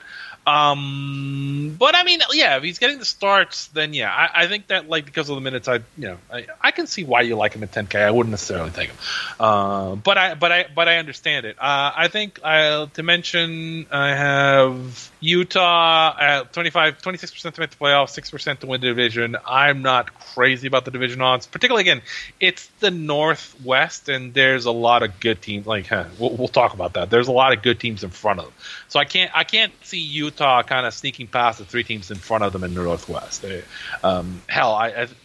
Could you? They're definitely better than Portland, Houston, and San Antonio, right? Yes, there is a scenario where I think Houston could pass them, but I don't think in terms of like let's call it expected value, I wouldn't say so. Yeah, I wouldn't. There's a scenario, but it isn't necessarily something where like I would bet on it. Yeah. Okay, so I think like we don't like them for Coach of the Year or anything else, right? Outside, I would say outside chance, but not like I like Will Hardy. This is the kind of coaching job that doesn't get Coach of the Year. I think Will Hardy at some point will kind of be in that mix, but I don't think this is the year. If that makes sense. Yeah, he'll do a good job. It's like there'll be one year where he does a good job, and that team, because they're playing in Utah, also will win like 5 or 6 more games than they should, and they'll get like 45, 46, and kind of like the Sacramento job last year. It'll be something like that. But I don't think this is not the year for that. I think there's Utah still, in my mind, is a selling basketball team. If that makes sense. Let's go to the Oklahoma City Thunder. An interesting disparity here. They won 40 games, but they had the differential of a 43-win team, and they are also getting the addition of Chet Holmgren. We'll, of course, talk about him in just a minute. And Vegas has them as a largely similar franchise to that win expectancy number. 43.5 if you want to go over, 44.5 if you want to go under. So basically 44 wins is the line. And the Thunder, I mean, so last year they were pretty healthy. I mean, they had some of their best players, but they're an extremely young team. They're a well-coached team, to my estimation, as well. So I'm interested in what you think here. So this is the first case where we walk in and we have a clear number one level player, number one on playoff. I've seen Shea play. Shea is that guy. He is. Where you watch him. I actually saw him play against the Celtics, and he was the best player on the court. The game I saw, and he is really good. And I like some of the other guys on this team. I like Giddey. I think Dort's a decent player. Chet's interesting. Is this a team that's kind of a finished product? That number seems aspirational. As much as I like some of the pieces, they won 40 games last year, but 44.5. Oof, that's a high number for this team. Could you see this team winning 49 games? 49, I think would be a lot because even if you are a Dagnall optimist, and I mean they were 16th in defense last year, and I thought their talent was significantly worse than that. It's to be like basically if you're so to walk people through like what a 49 win team looks like, that's roughly like a point differential. Maybe we're talking like a +3. That's a really good team. Yeah, 49 that's 49 is 8. So yeah, it's +3. +3 is 10% over. So and that I mean I think the other part is again they're going to be incorporating some guys that like Chet. I like Chet, but that's going to kind of cause some issues I think in terms of the defense and kind of how you move around and how you incorporate these guys. And it's going to make their defense, I think, softer, right? I thought last year when I saw them, they were better than you'd expect. But again, I think that that is a very high line. And I think a lot of that is based on Shea. I think I'm a clear under on this team. I think the model's a clear under, and I see why. I mean, it's 44.5, right? I don't think I think as Chet's interesting, but I think adding Chet to the roster makes it worse, at least short term, if that makes sense. It's definitely something to manage, but I thought the weakest part of Oklahoma City's rotation last year was kind of the 4/5 spots, even though big man Jalen Williams did better than I expected. It's not like those guys were, dominating, and that's why they were exceeded expectations. But I mean, Chet's a bit of a project, right? So sure. I mean, like, so you got a bunch of guys, you got a bunch of big men. Like rookies are almost never positive players. Like that's whereas 4 or 5 years ago, I think you could get away with this because the league was kind of doing the whole small ball thing. I think now you have, you're back to like having teams with like really big, effective guys. Centers like that can do stuff, and I think that's going to be a liability for them under the boards in some parts of the game, and I think that has to be accounted for. As much as I like Shea, I think that this line is too high, right? I'm under, and I'm bet. I mean, I'm going to agree with the model on this one, because I get why they're doing that, right? Why it's doing that. It's to me, you're adding a lot of uncertainty into the equation. And again, I think if they have a really good season, could they win 45 games? Yeah. Are the teams in front of them better than them? Probably, yeah. I mean, I think that we're on. Right now, they'd be the 11th team. We've got them at the 11th ranking on the West, and I'm thinking that, yeah. I mean, but the team we're going to discuss after, like, is coming off winning 48, so, like, I don't think they're better than that team. So, like, maybe they're better than the Lakers. Who knows? But, like, I'm under on this team. I'm under on this team, and again, I don't think it's going to be like, it's not going to be something where like they're going to win 35 games, right? Unless the roof falls in, somebody gets hurt. But like you were saying, like they were relatively healthy last year too. So I'm under bet on this team. I'm under fade. I love Shea. I'm not going to bet against it, and also I like Daigneault, but it's. There was a point for me where I'm like, oh, this isn't over. Like, they're a young team. They're going to get better. I love Jalen Williams, perimeter player. Like, I think that he could, and maybe this is the year that they, like, put all their best players on the floor more often. Guys, like, either, players like Trey Mann and company sink or swim. Like, if they're good enough to play, then they're better. And if they're not, then they don't play. But there's a lot, and maybe they're a buyer, but I don't think so. I think that time is going to come over next summer if it happens. So yeah, I'm under, and it's a percentage play. Like I don't think, and part of the reason I'm a fade here is like I don't see a great path for them to win 49, but I absolutely see one for them to win 45, 46. But generally speaking, as you mentioned, the 5-win line, the 3-win line, and it's do you see, like, to me, if you're going to pick an over, you need to see a clear path for 3 wins and a reasonable path for 5. I don't really see a reasonable path for 5, and I don't see a clear path for 3.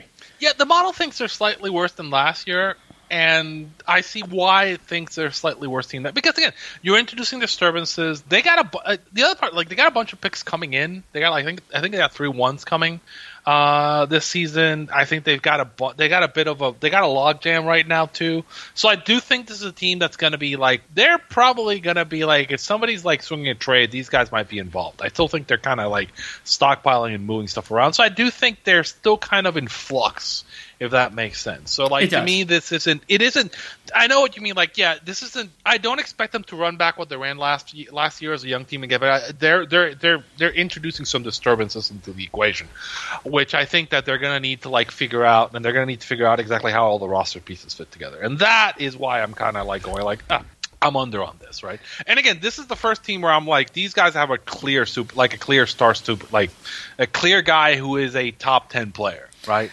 Yes. Exactly how high is a question, but like no, Shea is that freaking good. It's just the pieces around. Like if I'd feel better about this if one of their big was more of an Evan Mobley type, right? Sure, as opposed to like more of like Porzingis. Although Porzingis is kind of different now, but like I mean, Porzingis is where when he came to the league, where like it's a bit of a one-dimensional kind of, and they're all kind of one-dimensional in the same way. Like who's their best 7-foot defender? Is it Josh Giddey? Oh no, it's probably. I mean, if we're talking only 7 feet and taller, well, Giddey's not set. Giddey's like 6'7", 6'8".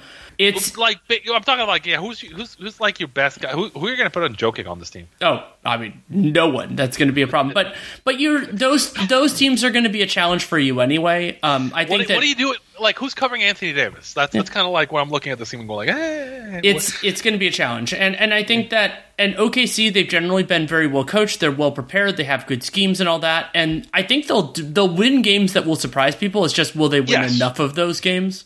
to do it. Yeah, I think it's just this team has a clear weakness and some clear structural issues and some clear roster issues that they still need to resolve. And this is, again, if that number, that's the thing. If this number was a 41.5, ooh, but man, 44.5, geez, that's something, right?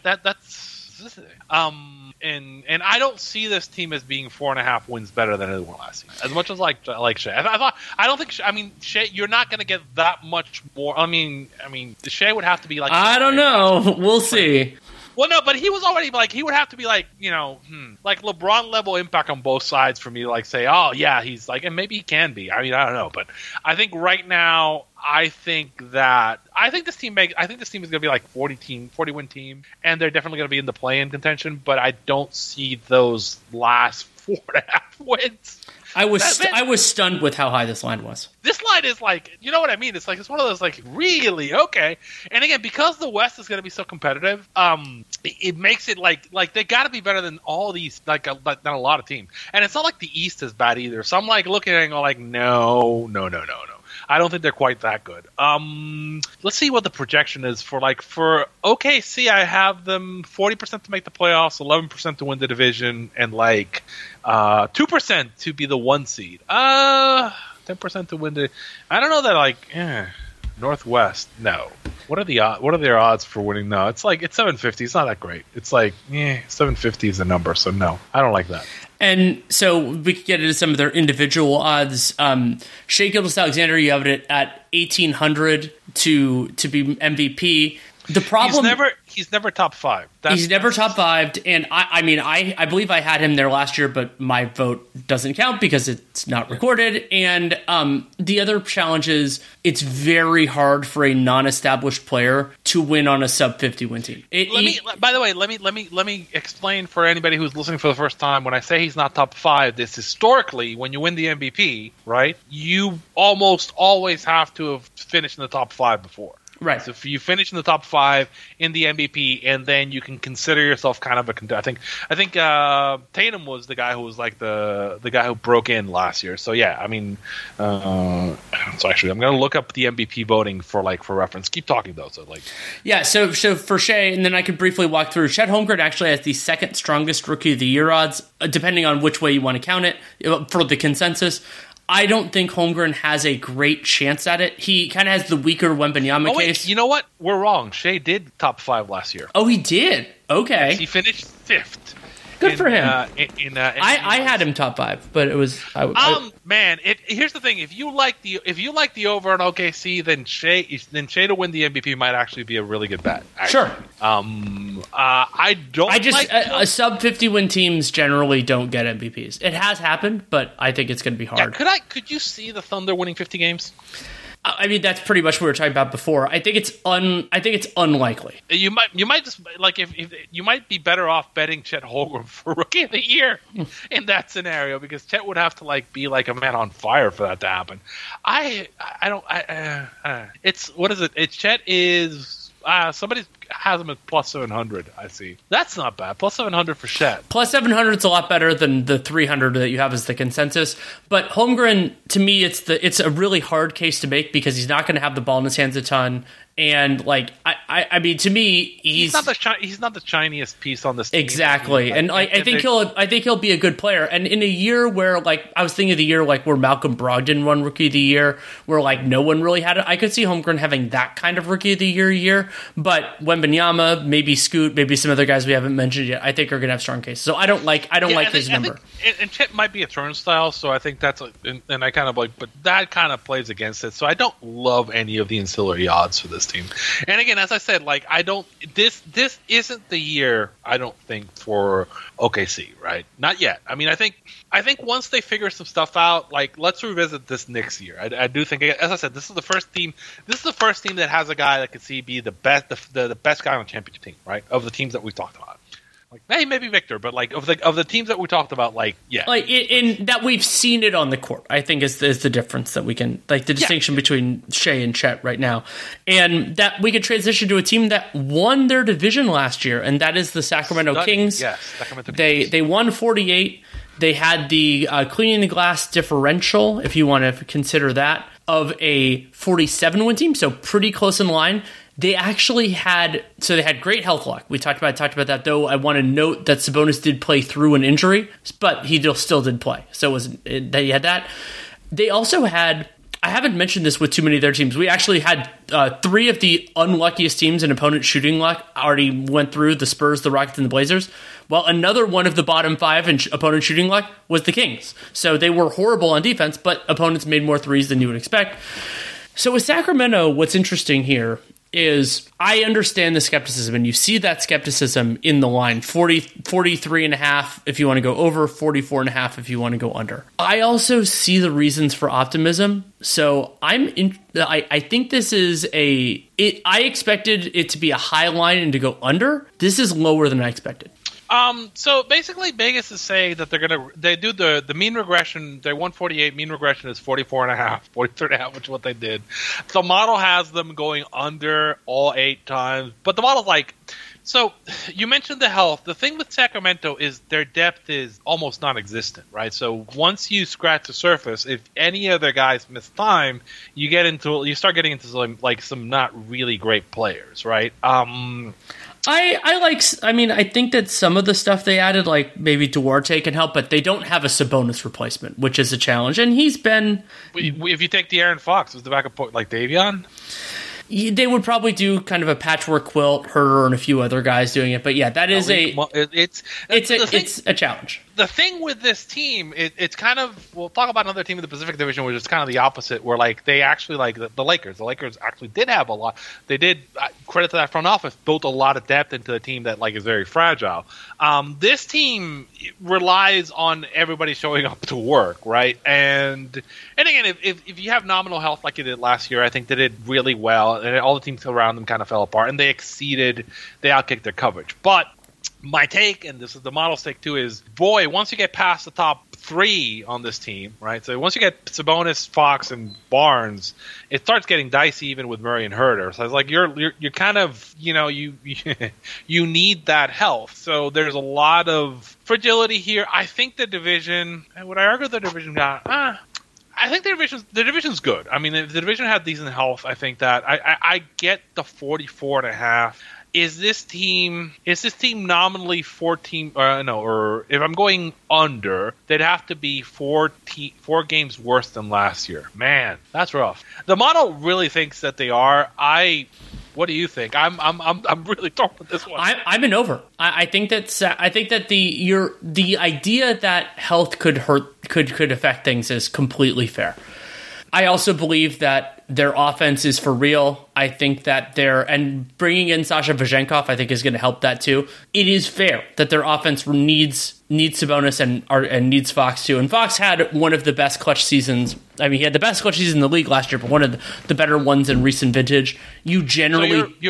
So I'm overbet at 43.5. I don't know that I'm overbet. I'm talking myself into whether it's a play or a fade now, but I'm an over for sure. I'm looking at this. I think they're going to have a top 5 offense again. I think they're going to have a top 5 offense, and generally teams that have a top 5 offense win more than half their games. I think they're going to win like 45 games. Yeah, so I'm going to go over a fade. Yeah, I've had a lot of fades, but that's okay. I'll have more bets later. I'm gonna go over fade, and I'm going against the model on this. But again, I know it's exactly. I mean, like they're a team that can shoot the lights out. I think the way I'm gonna justify it to myself is like Besenkov is essentially a rookie, so he's getting a rookie projection. But I do think he is better than that. Obviously, he's a guy coming in from Europe. He's good. I think that that will also help their offense. I would like this team to find some of the guys like the Lakers do to fill out the bench, right? Although I do think that some of those guys are going to be available once things happen. So if they can do that, they should be fine. But I do think it's because that number is at 43 that I'm over. That 43.5. Yeah, I thought it was going to be 46, and I was going to go under. If that number was 41.5, I'd go over and take it. But at 43.5, I'm you're going to be that's the kind of number you take, and then you're going to be watching the last 3 or 4 games of the season because you might be betting a game line against it late in the season. It was who are they playing in the last 3 games, right? Mm-hmm. Probably playing they probably play in division, playing Phoenix and whatnot, and then so you may need to place a game bet on that. So there's ways around it. I think they'll be around that number. I couldn't see them winning 50 games. It seems like they won 48 last year with the differential of a 47-win team, and they were pretty healthy, and a lot of things went well. So yeah, I mean, things had to happen at the top of the West for that to happen. Right. A lot of teams have to kind of like have things happen to them. So I mean, I don't know. I mean, I think Sacramento. Would you say Sacramento is better than Oklahoma City? Yes. Okay, I kind of agree with that. That's kind of like why I'm there with it. Okay, so yeah, let's kind of. I think let's move on to. Do we like their odds to win the Pacific? Whoa. What are you seeing? It's 750 to win the Pacific for them. I have Sacramento at 7% to win the division this year. So it's no. And I don't like their conference or title like that. Because they don't have that kind of team. We'll talk about it, but there's a couple teams in that division that I think are I know. Not this year. Well, again, I think revisit. I mean, I think that the way things are, if Sacramento's good enough to win the division, we'll know within the first month or two of the season. And what typically happens is that people don't start watching the NBA until after Christmas. So you can effectively get some value before that Christmas game if you are looking, which is kind of what we did last year. Sacramento looked like they were going to maybe challenge for the division. There were some really nice money lines for the division, so a lot of people made money on that last year because you were getting 10 and 15 to 1 for Sacramento. So I think wait a little bit and maybe that's something. But again, this is if Sacramento's playing well through the first, through November, through Thanksgiving, then there's probably going to be some value. So yeah, I don't like their lines now, but I'd say, hey, come back in Thanksgiving. And Vizhenkov, you and I both like him better than the average rookie, but he's not the type of guy to win Rookie of the Year. No. But he's. Again, what we're talking about is Sacramento kind of needs a depth play, so he might be a guy. He's a guy who can be, he can be a classic Euro off the bench for Sacramento, that kind of thing. And I think that's kind of where we're at. Oh, okay. So now we come to the team that is the most public team for over/under betting, the Los Angeles Lakers. Over the last 10 years, the Lakers have got, I think I mentioned this before, they have gone under 8 of 10 years, and the 2 years where they went over, it's only by a win and a half, and you probably could have gotten a good enough number where you could have won the under on the Lakers. So typically they get about 5 wins too many from the public. They won 43 games last year, and boy, there was a lot of shenanigans, I would say, those 43 wins. I'm not going to get into that, but there were some really interesting kind of foul trends for that team at the end of the season. Some historic foul trends. But, I mean, I think the model's projecting them at 43, basically right on par with what they did last year. I'll mention that the model is, at least one of the models is very, very sunny day on how many games LeBron and AD are going to play. Significantly more than they've actually played on their Lakers uniforms outside of the one pandemic year. So it's really kind of a sunny day, and that's still going under 8 out of the 8 models that I did are running under on the Lakers. This is always, to me, the easiest under bet on the board. Number is 48.5, and yeah, I'm 100% under on this number.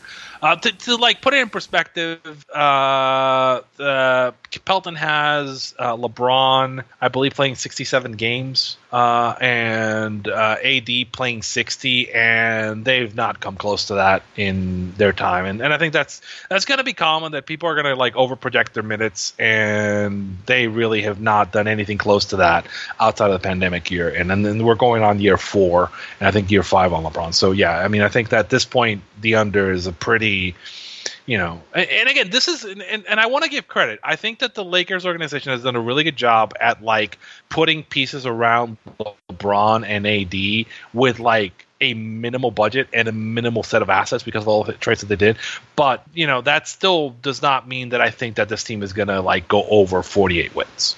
No. There's also a parallel with a team that we'll talk about in the Eastern Conference where the Lakers are a more dangerous playoff team than they are a regular season team because of the way the roster is constructed, and LeBron and AD are each going to have to take some time off. Davis, it's more, some of it is discretionary. Some of it is just he falls down a lot and he gets hurt a lot. And then with LeBron, I mean, he's the older guy. LeBron and I are almost exactly the same age. I fully understand all of this. And the idea that with LeBron is he's basically playing so he played 55 games his first year in LA, 67 his second year, which was pandemic year because he had that big break in the middle, then 45 in that 71 game season, then 56 and 55.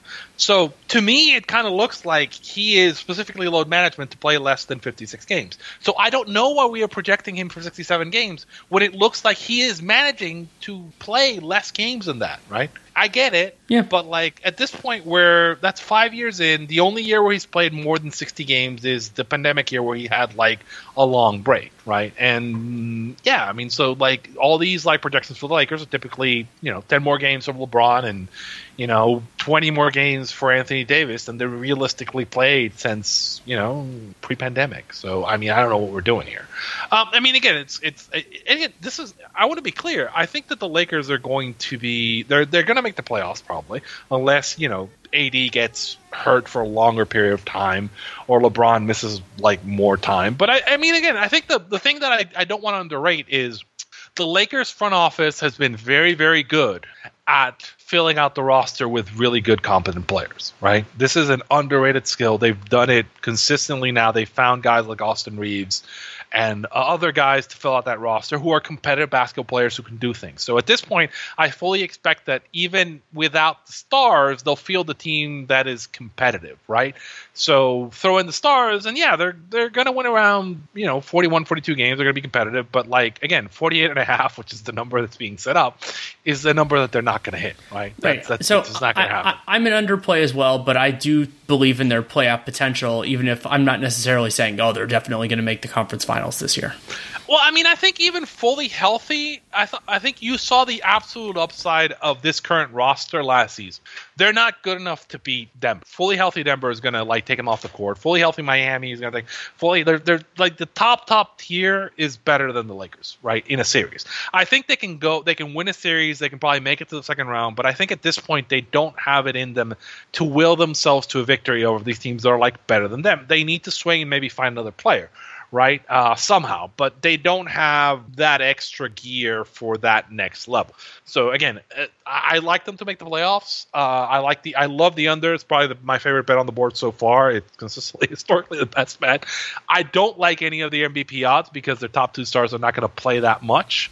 When I say that much, they're not going to hit 60 games. I think that if I could bet LeBron and AD under 60 games, combined under 120 games regular season, I would every season. And I think that division, again, they're not going to play enough games to win the division. Would you gun to your head, do you take the Kings or the Lakers to win more games in the season? I think the Lakers. I take the Kings. Interesting. That's fair. Because again, I think the Kings are gonna they're gonna go much harder during the season, and they're also gonna care more about winning the total. Whereas the Lakers are just gonna try to get the roster healthy for the playoffs, right? So I think that's kind of the take. And we just said, I mean, we just went over fade on the Kings, and the numbers at 43.5, and we went under on the 48.5. Yeah, I guess maybe I think they're going to be. Maybe I'm conflating regular season and playoffs. Yeah, maybe it is Kings. That's interesting. Yeah, I mean, I think the Kings are going to win 45 games, and I think the Lakers are going to win 41, 42. So yeah, maybe even less, right? So, I mean, I think it's going to be interesting. But yeah, I don't like any of the ancillary odds. I don't like them to win the West. I think the odds for them to win the West are. Let's see. So title odds for them are 13-1. Odds to win the West are 750-1. Or 750 plus 750. And yeah, I don't love either of those. Plus 300. Don't like the division odds. Don't like.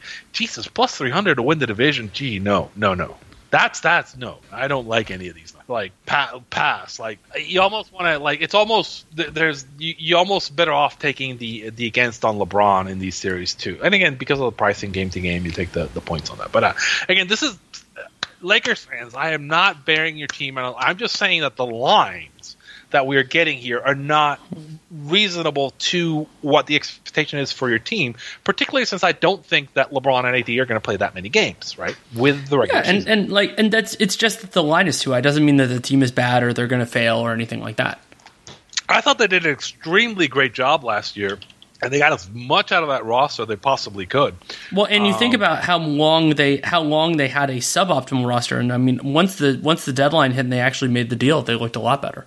Yeah, they got a bunch of competent players for like when those two guys are not there, and it's a decent like. Whereas how I complained about like the Sacramento not having any debt. No, the Lakers can kind of be okay even if you lose some of the top guys. I mean, they're not going to be a great team, but they're not they're not going to fade into the ether when that happens. Like it's some decent pieces, and I at this point we've reached the point where you trust that the Lakers are going to be able to find some guys to fill out the office. I trust their front office at this point, right? I think they're going to be able to find guys either in the South Bay G League team, or they're going to find guys off the trade wire to add to that roster and kind of make it way better, tweak it to like so it works to what they're doing. So the kudos to them, right? But again, I think the ceiling on the regular season for this team is very limited. I do think the ceiling for the playoffs at the moment is also limited because I do think there are teams that are clearly better than them talent-wise that they're just not going to they're not going to be able to beat a healthy Golden State or a healthy Denver team, right? I think that's just not going to be the case, right? We can move on to the Dallas Mavericks, who only won 38 games last year, but we know that there was some shenanigans afoot to get that to happen. They also had the differential of a 42-win team, even with all of the aggressive tanking towards the very, very end of the season. And I was surprised that the Vegas line here is it's 44.5 if you want to go over, 45.5 if you want to go under, so 45 is the number that we can use in either direction. I thought they were going to have a higher number, and that made it a better set line to me. They won 43. They won 38. They won 38. Models projected them for 43. Vegas has them at 44.5 for the over, and 45.5 for the under. And model kind of thinks that they're going to go under. There's also. I think Luka is great, but I do not like the composition of this roster at all. I'm not a big fan of either Kyrie Irving or Jason Kidd. I think that this is a very kind of weird combination, which I expect to kind of underperform. So even if I think the model's underfade, I'm underplay, because I think that there is a time limit to how long this can work without going toxic, like just spoiling under the sun, right? I don't like the mix of personalities that we're seeing here, right? And there's always the weight of expectation with Luka, right? And I don't think Dallas is doing a good job at giving him a roster that is complementary to his talents, right? So if I have Luka Doncic on my team, I don't need a guy like Kyrie Irving. I maybe need a guy like Jaylen Brown next to him, right? So where I mean by that is I know there are complaints about Jaylen, but I'm thinking you want a guy who's a more Harrison Barnes, this guy who is a more complementary type piece, like Thompson, who can defend, who can hit open shots. Kyrie is not that guy, right? You really don't want a prima donna who wants the ball in his hand, right? And as a Celtics fan who had Kyrie on my team, I'm that's not the guy I want to complement my superstar necessarily, right? And this doesn't feel to me like a Dallas roster that's going to be competitive in a really tough West, or a roster that makes sense. I mean, Danny, does this roster make sense to you? No, I mean it doesn't. And I have more concerns. You usually hear some stuff about other flaws, and I mean the personalities. And I'm not the biggest fan of Jason Kidd. I'm worried about their defense. I mean, they had this theory that this team made the conference finals a year and a half ago, but they had a very different theory defensively, and it appears now that they played over their heads in the second half of last year in the playoffs. They could switch more. They had better overall personnel. Kyrie is not good in a switching system. They lost Dorian Finney-Smith and Reggie Bullock, who were essential in that. Both those guys are gone now. They didn't bring in anybody who's great at cleaning up messes. Porzingis has actually looked better away from this Dallas team. He has. He has too. And so that's interesting. It's interesting as well. Here's the thing, though. I'm still going over, and I hate myself for doing it. I'm an over fade, to be abundantly clear. For one reason, and that's I think their offense is going to be nasty. I think that, so Luka, consistently, the Mavericks have done well offensively when he's been on the floor. Wait, are you over play or over fade? Fade. Oh, I'm more of a fade than over or under, but it's over. Whoa, whoa. Look at it's just one of those things. They're going to have a top 5 offense. They might even have a top 2 offense. It's just at some point this team is going to self-destruct, and I don't think they can actually. I don't think it's this year. I think it's a year away. I feel like a monster for doing it, but I think that when was the last time a Kyrie team exceeded expectations? I mean, it's for me. This isn't a Kyrie team. This is a Luka team. I think that's. Would you trade Kyrie for Damian? Yes, of course. But if you're Dallas, you do that. But if you're Portland, no. If you're Portland, of course you need somebody to kind of but that's part of what I like about this team is the idea that so as a point of reference, last year when Luka Doncic was on the floor, they had a 120 offensive rating, and they even with a bad defense, they were not bottom quarter of the league, but pretty close. They still outscore teams by 3 points per 100 possessions. And even though there, of course, will be time that Luka and Kyrie both don't play, whether that's injuries, Kyrie getting suspended for some weird-ass reason, whatever happens, they have Hardy, they have a few other things. So my prediction is that the wheels fall off the wagon at some point, but that point is not this regular season. I think it might be in the playoffs. Maybe they get swept or something, and it's like, oh, God. If Kyrie and Luka aren't on the floor, is this the worst team in the league? No. I mean, there are worse teams. We'll talk about a few of them soon enough. But no, and I mean, there also aren't going to be that many minutes. There are a lot of teams where if you took their 2 best players offensively, or 2 best overall. Again, it's one of those things. I'm looking at that number. It's like 45 and a half. I don't see this team winning 46 games. I can't. No, I do. Winning it is. I feel like a monster for doing it because I don't see them as like a clear 50 win team or anything like that. I think they're gonna win 47, 46, 47. I think that's what it's going to be. And I'm going to pick against them in the first round, and I'm going to pick against them. But I think they're going over. I'd be backwards. I mean, depending on who they're playing, it's Luka. When we get the playoffs, Luka. He's been a great playoff player. Yes, he's been a great player. It's just one of these things where I'm looking at it and go there's just some. When I look at, I think I've said this before. When I look at a team and I go look at a number, I can ask myself if I just keep asking myself questions. Then I'm after 3 or 4 questions, I'm okay, no. It's I don't like the roster depth. I think Kyrie's a head case. I don't like Jason Kidd. I don't trust that this isn't going to implode. So and again, 45 and a half. I'm oof. Yeah, no, that number, if I'm wrong, I'm wrong. But 45 and a half is just a way too high number for this roster the way it's constructed. Right. And that lends itself to some interesting stuff in terms of everything else. Because, MVP, Luka, it's 600 is what you can get. So that's 6 to 1. I keep seeing that number, but Luka's not winning MVP unless his team wins 55, 50. It's got to win more than 52 games. Because I think he runs into some of the Harden problems where everyone already knows what he can do, and so you have to really exceed everything. I agree with you. I think it's going to be hard for him to win. He has. If I think that, I think this team has a chance to win the West, and I don't think this team has a chance to be the 1 seed. I don't either. And that's. I already said I think they're going to win 47 and drive me insane. And then in terms of their so my theory of it that they're going to win 47, they could win the division at that number. The North, the Southwest is a weird division because you have basically the teams above them are in this mix are the Pelicans and the Grizzlies. But so it's what? It's 160 that's what I'm seeing is it's almost yeah.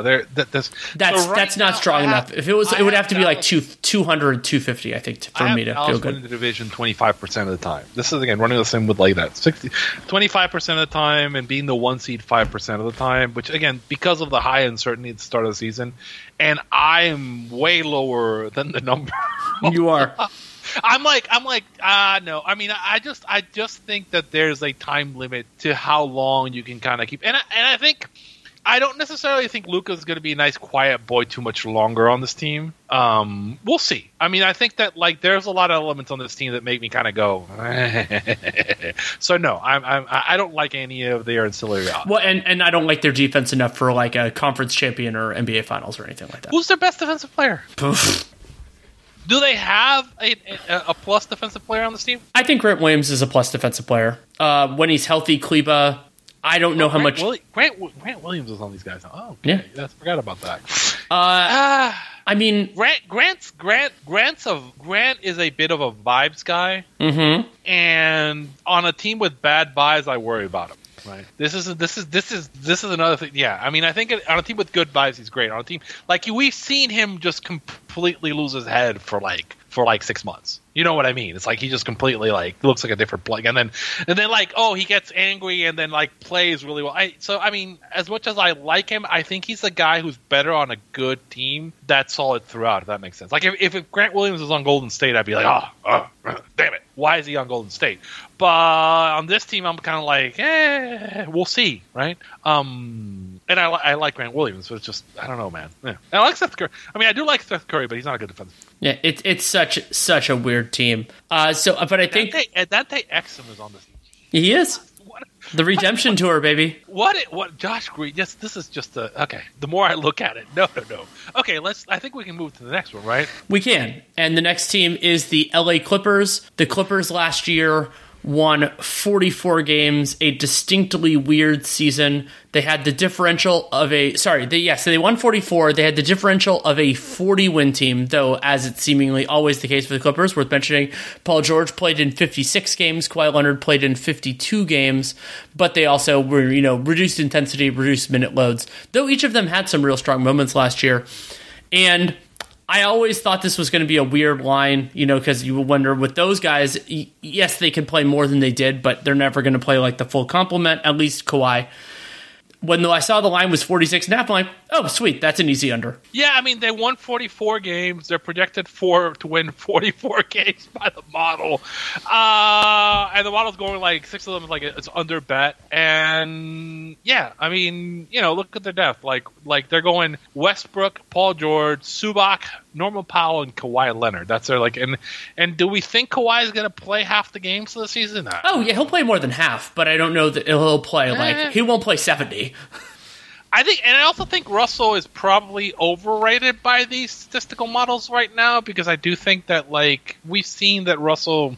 I worry that the wheels are going to fall off completely with him. Well, I want to add in one more thing on Russ, which is he's better on the version of the team that was available to him last year than he will be if they're healthy. It's a weird kind of, because basketball is a collaborative sport. You generally think of it the other way, but I don't think of it that way with him. I feel better off with Russell Westbrook if they used him like Lionel Ginobili, where he should be playing. Russell should always be playing with the second units, honestly, because particularly now where he doesn't quite have the athletic fastball he used to. You also, because he needs the ball in his hands, so you're better off having him be a killer on the second unit than you are kind of being Russ and kind of taking these bad shots he takes with the top team. But I don't know. I mean, even though I like the coach for this team, 46.5. Yeah, I got to go under bet on this team. Okay, so Clippers, Lakers, and Kings wins. Or who's going to win the most of these three? Order them. I think the Clippers are going to win the least. Less than the Lakers? Yes. Ooh, I would go Kings, Clippers, Lakers, which is exactly what they did last year, right? And I think that still holds. I think that the Clippers are, man. I mean, it's a decent. Here's the thing: where we were talking about Dallas, and Dallas was oh, bad defense team. I think the Clippers have good defenders on this team. They have good defenders on this team. They're well coached, right? They have guys who are kind of what's the line? They have that dog in them, Marcus Morris Sr., Covington, Bones Highland, Batum, Kenyon Martin. It's the bench it's interesting for this team. So even when a bunch of other guys are hurt, the Clippers are going to be competitive. So I do think 44, 45. So no, but I think I'm just trying to decide if I'm underplay or underfade on this team. You said you were underplay? Underplay. Underbet? Yeah. I feel like a coward when you bet and I don't. you in the model bet and I don't. I'm like, yeah, but I mean, I'm betting against. I'm basically saying that like Paul George and Kawhi Leonard are just not going to play a full complement of games, and I think that's right. Underbet. Let's be logical about this. It is an underbet play. I mean, and do we like? I don't like the MVP odds for this team. Oh hell no! They're 5-1 to win the division. I mean, is there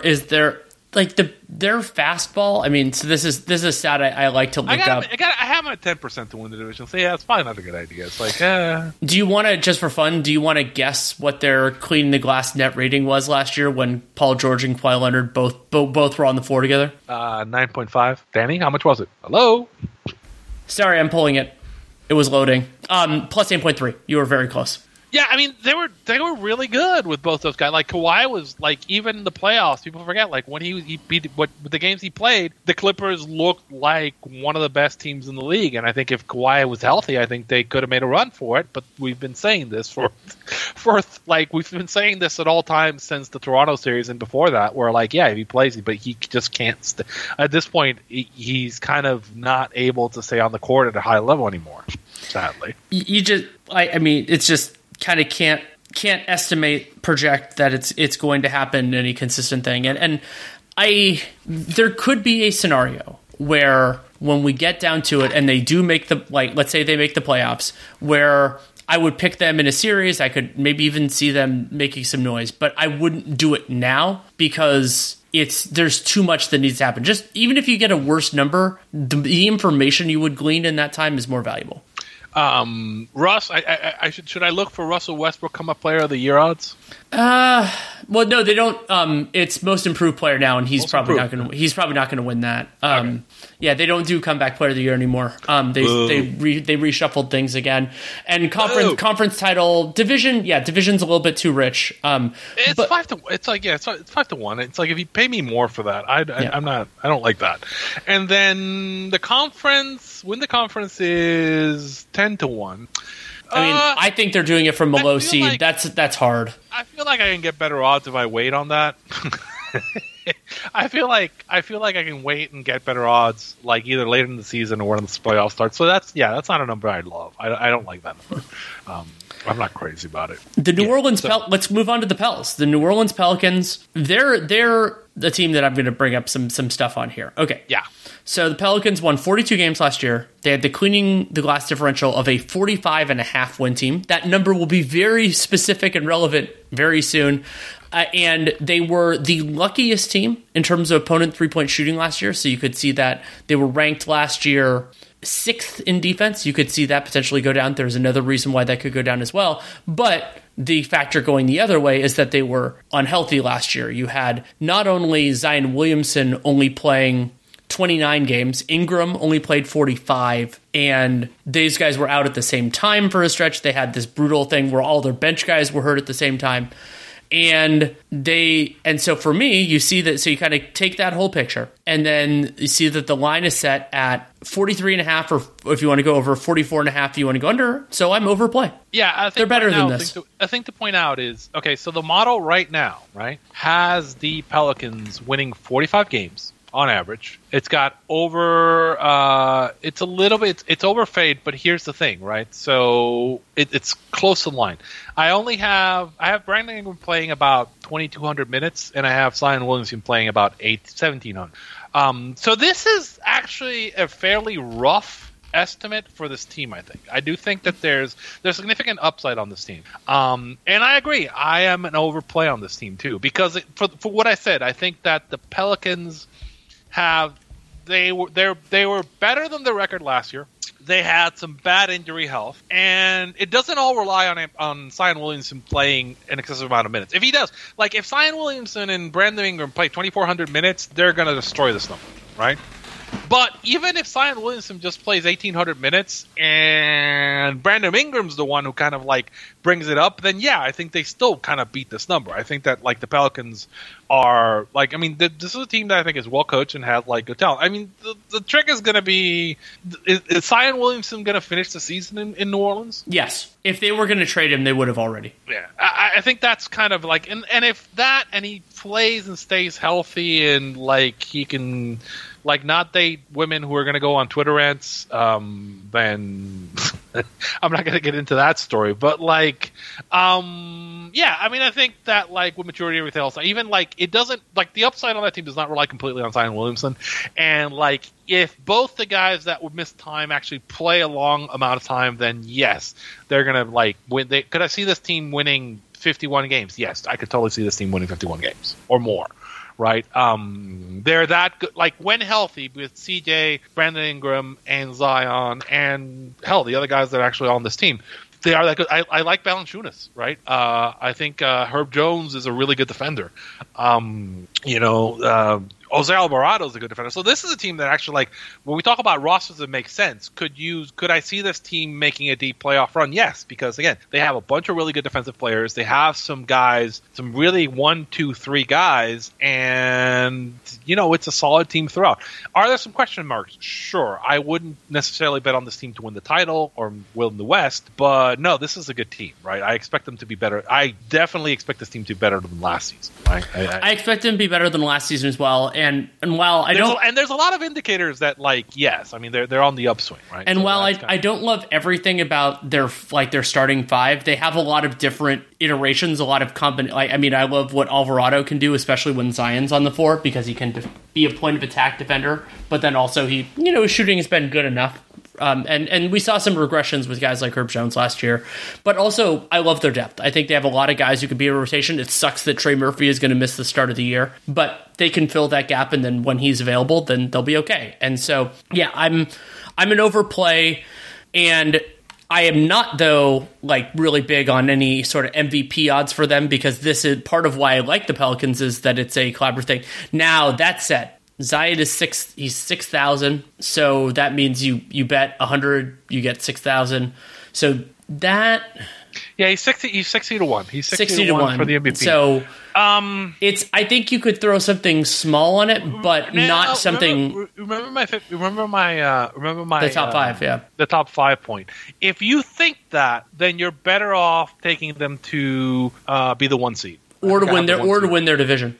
No, because the division odds are it's like 250. The 1 seed odds are 28 to 1. So if I kind of think that if they're winning the Southwest, they might need to win 55 games, right? So like I would think about them being the 1 seed as maybe the better bet. Like, do I take them to win their division at 2.5 to 1, or do I take them to be the 1 seed at 28 to 1? See what I'm saying? Yeah, I do see what you're saying.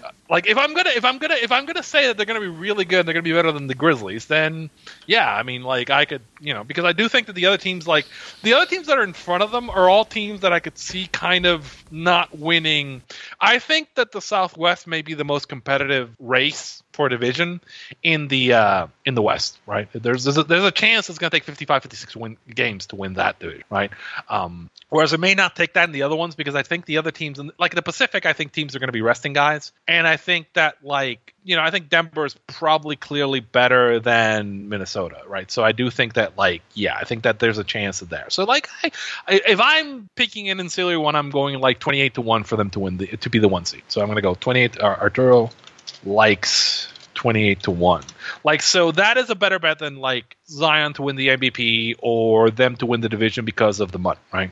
To be the 1 seed. Does that make sense to you? It does, and I'm not a huge fan. I mean, especially when you and I have talked about this a lot over the years of teams don't generally make the jump they would need to win the conference or the title, and it's not like they fundamentally changed the composition. Yeah, I mean, even if they got the 1 seed, I would expect them because they're a really young team, and this would be really their first dance. So I'd expect them to they'd be happy to make the conference finals, right? And the veteran teams will get better calls. So I wouldn't be picking them to make the finals, but I do think that if everything clicks clicks right for this team, they could win 55, 56 games, right? And the other environmental factors that we talked about would make it so that it would be, given Sion's kind of offseason, I would be stunned if we won the MVP, right? For reasons other than basketball.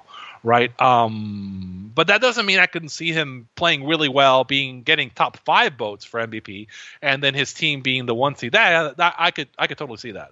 I could see that as better than 28-1 odds. That makes sense, right? Are we ready to move on? Yes, I think so. Unless you have anything else on the Pelicans. No, I don't think I do.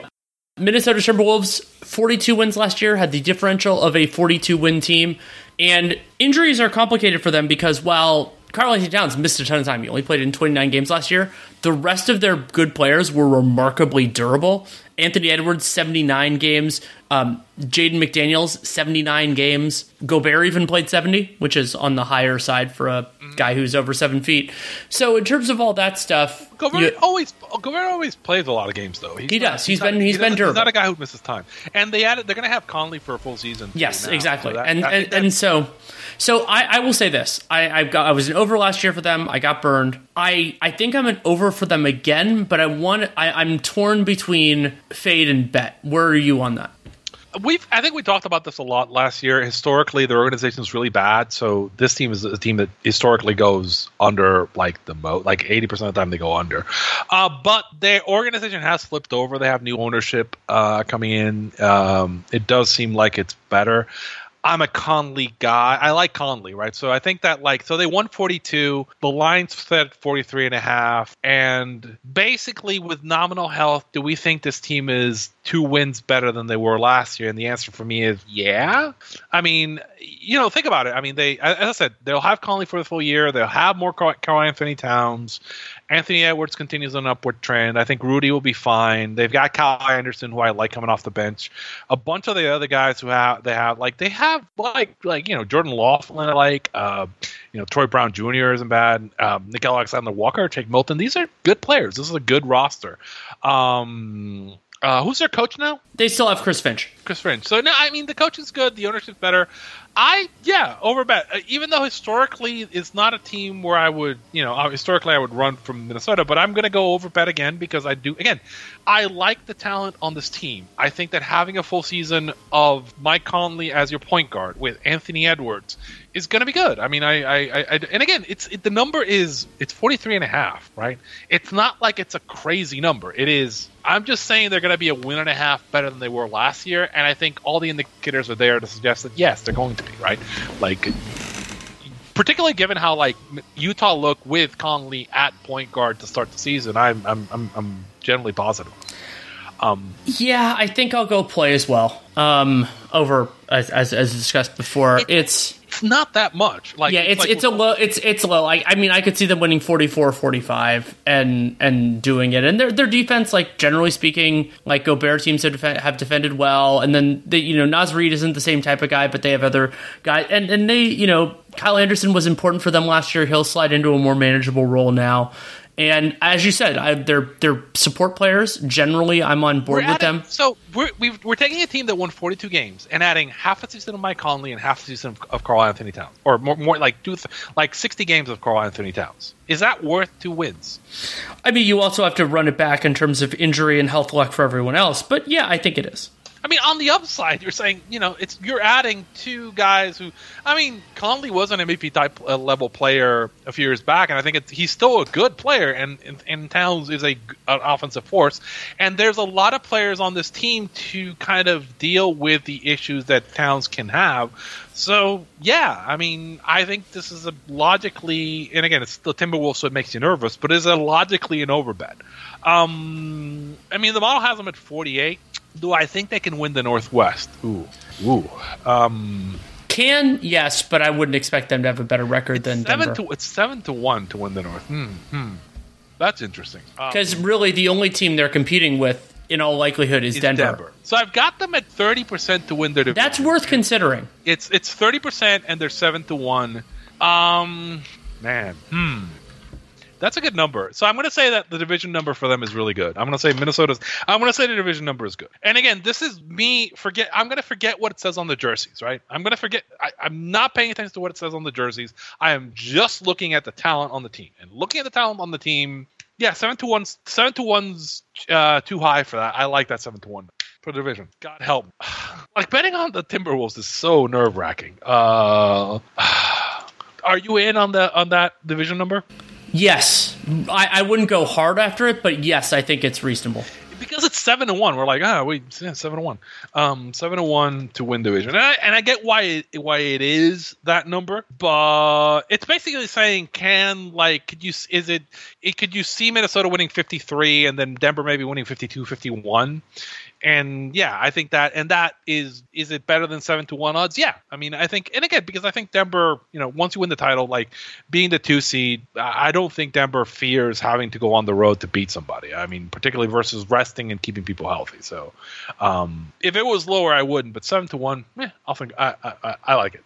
I don't like them to win the conference. No, I don't like their conference odds or their title odds. Anthony Edwards for MVP, it's 40-1. Generally, that's not a jump that players make.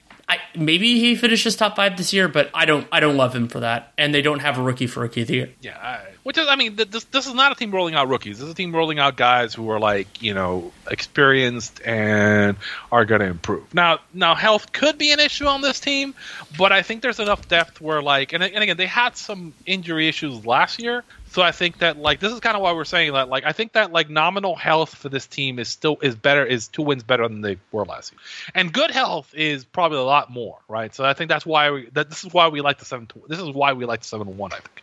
But yeah, I don't like them enough to kind of go deep in the playoffs. So no, I don't like the other odds. Oh, guns blazing! We're coming into the Memphis Grizzlies. Sorry about that. Oh boy. So the Grizzlies last year, they won 51 games. They had the differential of a 53-win season. They, of course, unfortunately played a portion of that without Ja Morant due to his short suspension, which will be a different suspension, will be longer. It's 25 games at the start of the year. And I'm sure this is factoring into the number from Las Vegas, which is 45.5 if you want to go over, 46.5 if you want to go under, and I want to go over. Oh, this is maybe the easiest over on the board. We've seen what Memphis looks like without Ja Morant, and it's good, right? So it's true that they don't have Tyus Jones anymore. They do have Marcus Smart, who is a good player. They have Desmond Bane. They have Jaren Jackson Jr. And I mean, last year's Grizzlies team is fascinating. They were, I mentioned that 53-win differential. Morant missed 20 games. Jaren Jackson missed roughly 20 games. Desmond Bane missed roughly 20 games. And maybe some of those, I mean, Ja Morant's obviously going to miss more time this year because he's suspended for more time than that, even just with the current stuff. But the reason why I'm an overplay on this is, first of all, the overall team quality. Second of all, they are a very well-coached team. And I think that in part because of the Morant suspension, there will be fewer, I use the shorthand of entitlement minutes for other guys. If Zaire Williams, if David Roddy, if Jake LaRavia, if they aren't good enough, they aren't going to play because they have enough other guys on the roster. I really like. I think Aldama can help them. I think that, obviously Marcus Smart is going to be a big tone setter for them. So, and I mean, remember also Steven Adams missed half the year last year, and his playoff absence was extremely important, and it looks like he's going to be healthy to start it. Yeah, it's a weird thing where you and I both know that this team missed more players than they're probably going to miss this year, and they won 51 games. And that line, 45.5. Yeah, I'm slamming that over so hard. The model's at 49 for them, and I probably think, I could totally see this team winning 52 games, based on easy enough. It does lead to some interesting possibilities because, again, as we said, kind of some of the divisions become a little more interesting when we kind of figure out what's going on that. But yeah, no, I think Memphis is. We've seen what Memphis looks like without Ja. They're still very good. They'll let the air out of the ball. They play really good defense. They've got a strong roster. They got a bunch of guys with depth on that. And this is a team that's been there at this point. Regardless of whether I agree with suspension or not, I think that they're going to, they'll do well. And I don't like their division odds, though. Like 160, I don't see that anybody on the team is, obviously because of the people are going to miss time, so I don't see anybody who's going to compete for like the MVP. What about win the West for this team? Conference odds or number one seed? Same number. It's like 12 to 1 to win the conference, 13 to 1 to be the one seed. It seems wild when you consider that Morant's being suspended for 25 games. I think I like the one seed odds better than the conference odds, just because teams generally, the steps in the progression, and so I think I like number one seed over conference. We've seen Memphis play like the number one team in the West without Ja before. We've seen this. So yeah, could I see them winning 52, 53 games and like being the one seed? Yes. And again, this might be one of those bets. So we like the 13 to 1 for them to be the one seed. Where you might need to you may be holding 13 to 1 with like 5 games in the season and need to look at individual games. And to explain, you've got the 13 to 1, there might be a game where Denver's playing Memphis and whoever wins that game is going to be the one seed. Then you put some money on that game on the other side to make sure that you don't lose money. It's called hedging, right? So this is why I say some of these games you got to watch the schedule and see where the high leverage games. But 13 to 1 is good is a good number for By the way, do you know who Memphis ends the season against? Denver. I'm not I didn't glance at the schedule, but I know the schedule makers like to put these kind of games at the end of the high leverage conference games at the end of the season, either division or teams are strong. And I'm assuming that's going to be a TV game. I don't even have to look at the TV schedule to know that's probably going to be a TNT late night game. I'm assuming. Well, it's the last day of the year they're doing this weird staggered thing, so it'll probably be TV, but it won't be a night game. To the one seed, but yeah, I think that the 13 to 1 for the one seed is really good, and it's a number that you'll be able to hedge. You'll be able to at worst you'll be able to get yourself to 2 to 1 or 3 to 1 on that, right? And if curious, I can explain it on Twitter. But what I mean is some of these numbers are you're buying and you're looking for a spot where you can kind of do that, and as we just explained. Anything else on Memphis? I don't think there's an MVP here. I'm pretty sure that Ja's not going to win it. Because what we talked about, yeah. And could Jaren win Defensive Player of the Year? Sure, but I don't expect him to. Generally, when a player wins it in a little bit of a surprise and may not have deserved it, then they don't win it. You know what we didn't talk about? The new addition to Memphis, Marcus Smart. Yeah. As a Celtics fan, that's another reason. I love Marcus Smart. I think Marcus Smart is a guy who brings a ton of intangibles to the table. I don't know if you have odds for it, but Taylor Jenkins winning Coach of the Year, I think that could be worthwhile. Oh, that's I was looking at that. Somebody was talking about that's a good one. That's a good one because the expectations on this team are too low. He's at 45 and I think this team is going to be significantly better than that. So Taylor Jenkins Coach of the Year is good. And again, I forgot about Marcus Smart, and that even makes a bunch of these bets even stronger. I think that Marcus Smart will have something to prove, and Ja not being there means that the guy who's going to step up is going to be Marcus Smart with a chip on his shoulder. And my experience with that is that's good, right? Yeah. So for Coach of the Year. Let's go to the Phoenix Suns. They won 45 games last year. They had the differential of a 44-win team, but of course they significantly changed the roster midway through, so I don't put too much stock into those numbers. Instead, the more pertinent ones for this exercise, 51.5, whether you want to go over or you want to go under. This team is really interesting for a couple reasons. They added Beal, they added Kevin Durant, obviously they added Kevin Durant at the end of the season, but they're going to have at least more than Durant. 6 games, yeah, more than 6 games of Kevin Durant, and they got some interesting pieces around it. How many games do you think Kevin Durant's going to play for them this year in this regular season? If you had to guess, probably 58 is what I'm going to guess. Yeah, so I'm looking at he's played he played 47 last year. He played 55, 35, and 78. So he really hasn't. It's the same LeBron problem. He hasn't gone that far over. So I think some of the projections are a little kind to the number of games he's going to play. I think he's going to play less games than is being projected, which is something to keep in mind for Phoenix. It is, but one of the things that I really like about the Suns is that they have they have a really high offensive floor because of the combination of Booker, KD, and Bradley Beal, where if one of those three guys is out, I think they'll still have enough scoring. Will their defense be there? Open question. We'll talk about that in a minute. Well, but the other part is how happy is DeAndre Ayton going to be, and how much is he going to play? I mean, he's gonna play because they don't have many options. I mean, they lost Jack Landale. And the hope for them, I'm sure that part of the inspiration behind hiring Frank Vogel is that he's done a good job with traditional fives. Yeah, and Vogel's been a underrated good coach, yes. And, they have some functional depth. I actually really like what they did on the minimum market. Now, we have to acknowledge that the minimum market is not the same as, getting guys who are really going to help you, but Eric Gordon, Yuta Watanabe, Keita Bates-Diop, Drew Eubanks could be good. I like Landale better, but Landale made a lot more money with the Rockets. So the model has them at 49.4.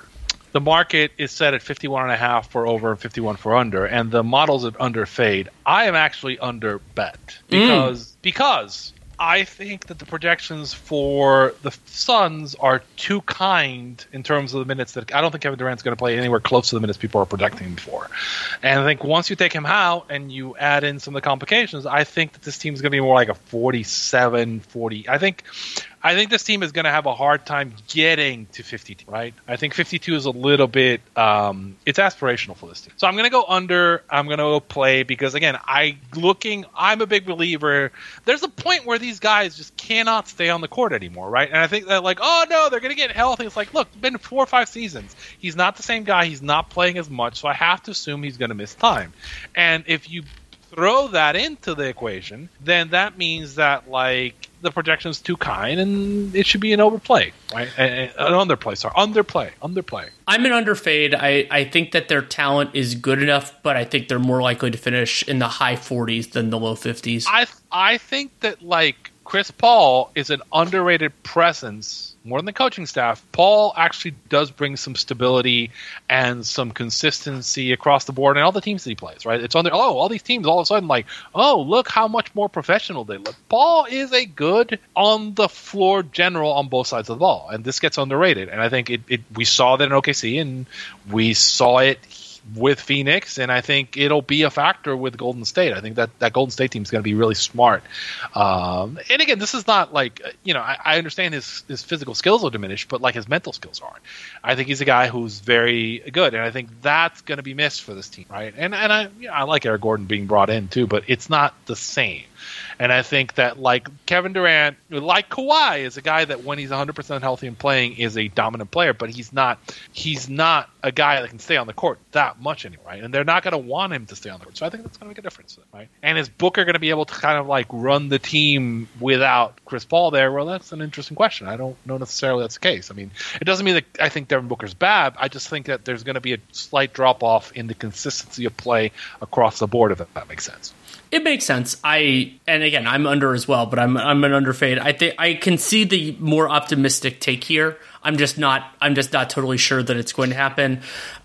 There isn't anyone I like for MVP odds currently. Booker is 18-1. That's too strong for him. I don't think they're going to win enough games. And Durant at 16-1. He could. I mean, I can't remember which of the recent years it was. I had him number 1 in MVP right before he got hurt. And then, I also underrated. I kind of expect Bradley Beal not to be as good with this team as he was. I think he's going to be. I think he's going to be better defensively than he's ever been, and offensively, it's going to be very intermittent because they're not going to need him in the same way. I think it's going to take a long time for him to find the flow. Yeah, it's diminishing returns with playing with this kind of a top strength.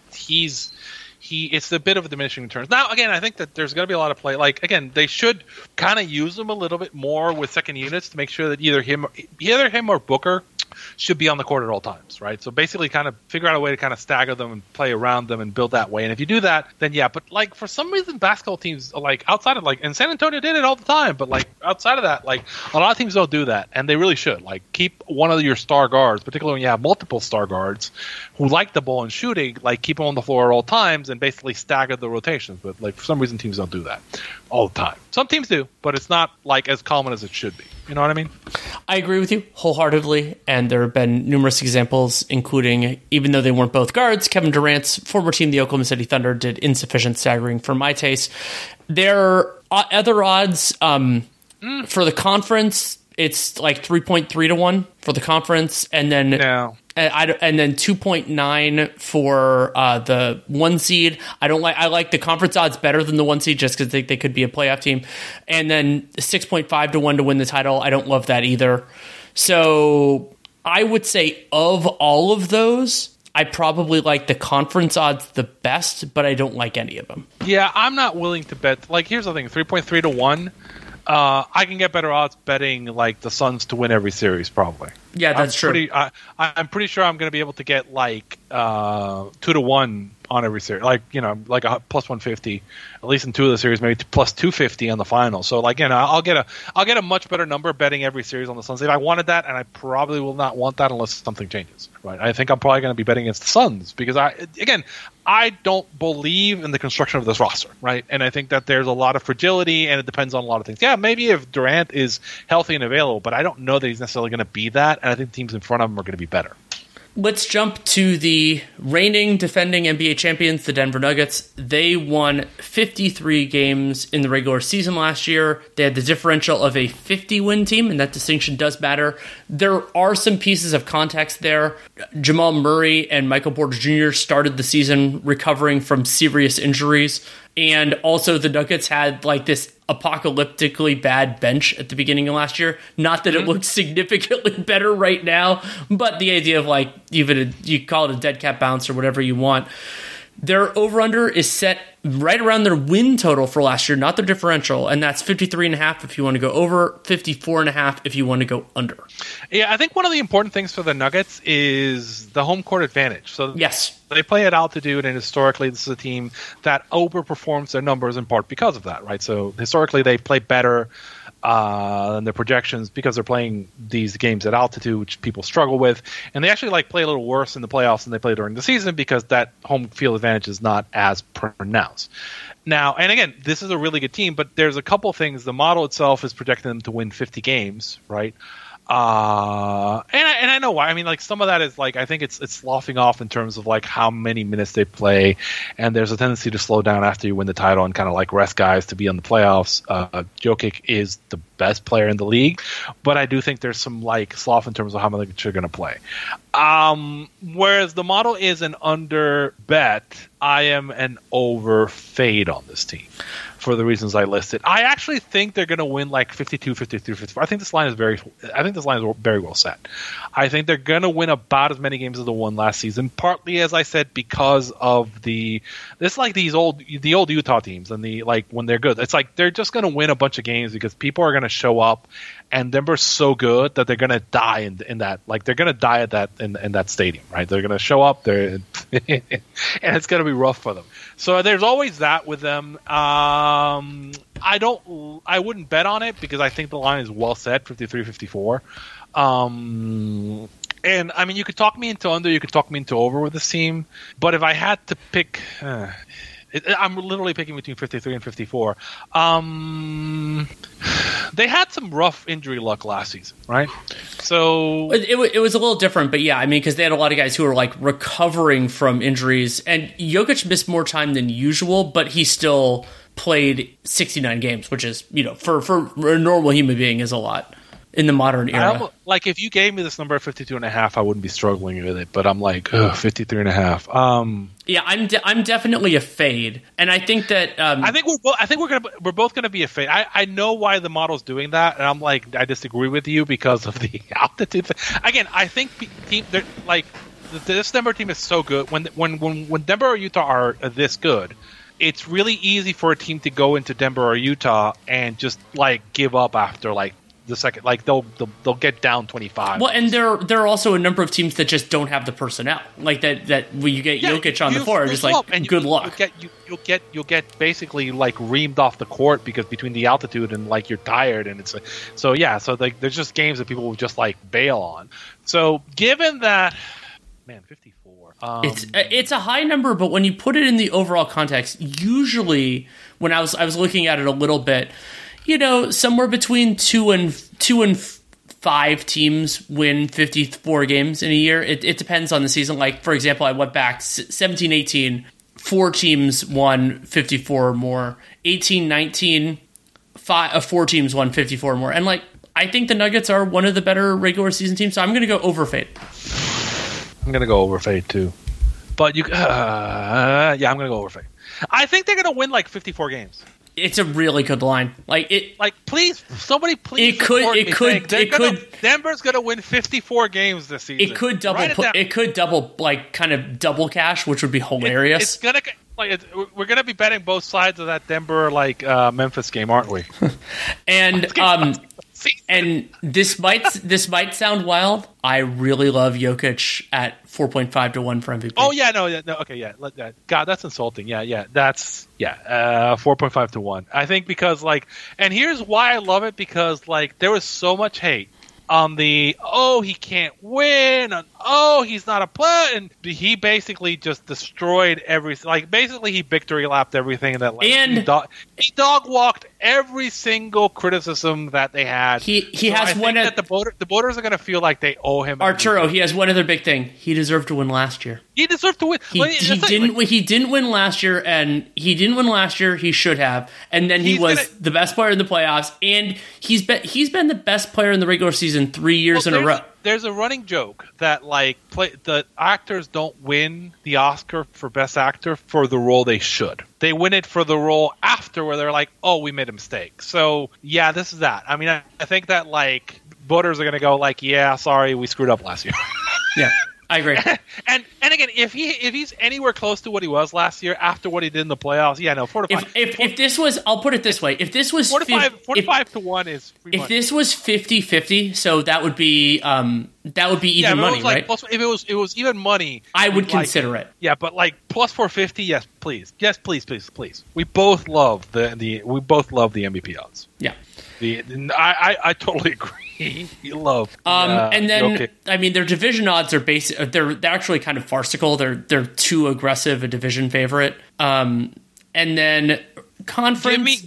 Give me Denver to win the title at 480. I'm good with 4.8 to 1. Yeah, 4.8 to 1. I love that number. I don't love it, but I like it.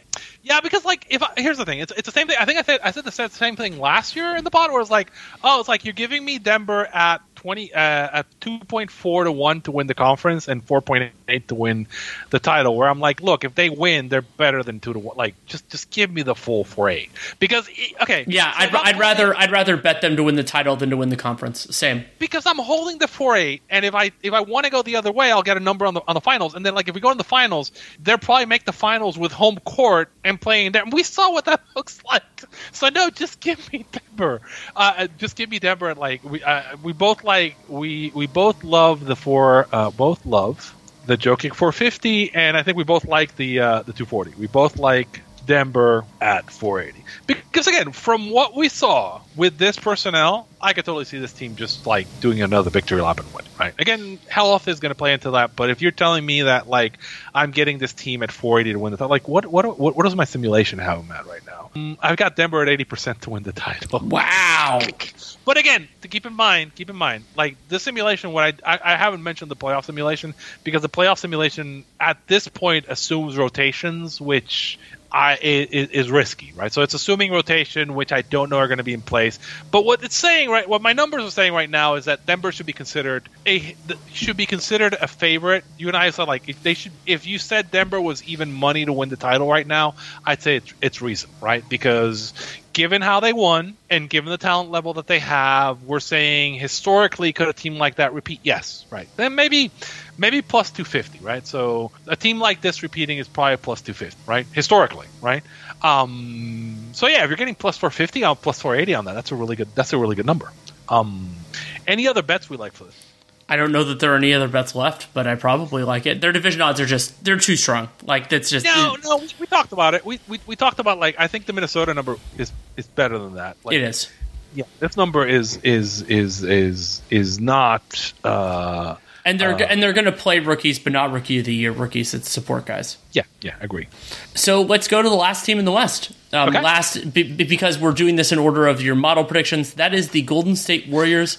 The Warriors won 44 games last year. They had the differential of a 47-win team. And in terms of health, the Warriors are a little bit of a complicated team to discuss because they had some significant absences, but they also had, the Warriors have more key players than most teams do. Steph Curry played 56, which is a little bit less than you'd expect. Klay Thompson played 69, but he was still coming back from the injury. Draymond played 73, but then Andrew Wiggins only played 37, and I think that's an important part of this story. They lost Jordan Poole. They are getting a healthier Klay Thompson. They're getting Chris Paul. Dario Saric comes in. Over-under set, basically it's 49 if you want to go over or under, and I like the over.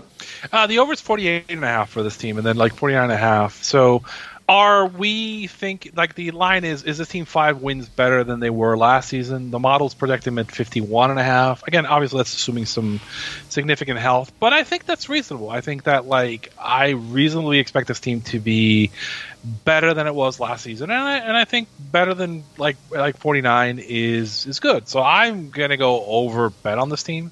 If the number was set higher, then it'd be a tougher question for me. But I think at 48.5, I'm surprised it's this low. I thought it would be 50 or 51, and that makes it easier because I could see the Warriors winning, 50 or 51, and that being, it's for example, if their number was where the Nuggets number was, not that they deserve it to be there, but I would be, I'd be probably leaning under. But there's room to run here, and I don't think the Warriors are going to win 55, but they could. The 5 wins over kind of question. Actually, 5 wins over would actually be 54, and so they could absolutely win 54 games. We're going to talk about what the best bet for this team is in a little bit, but see that the thing is, I think Phoenix and Golden State are backwards.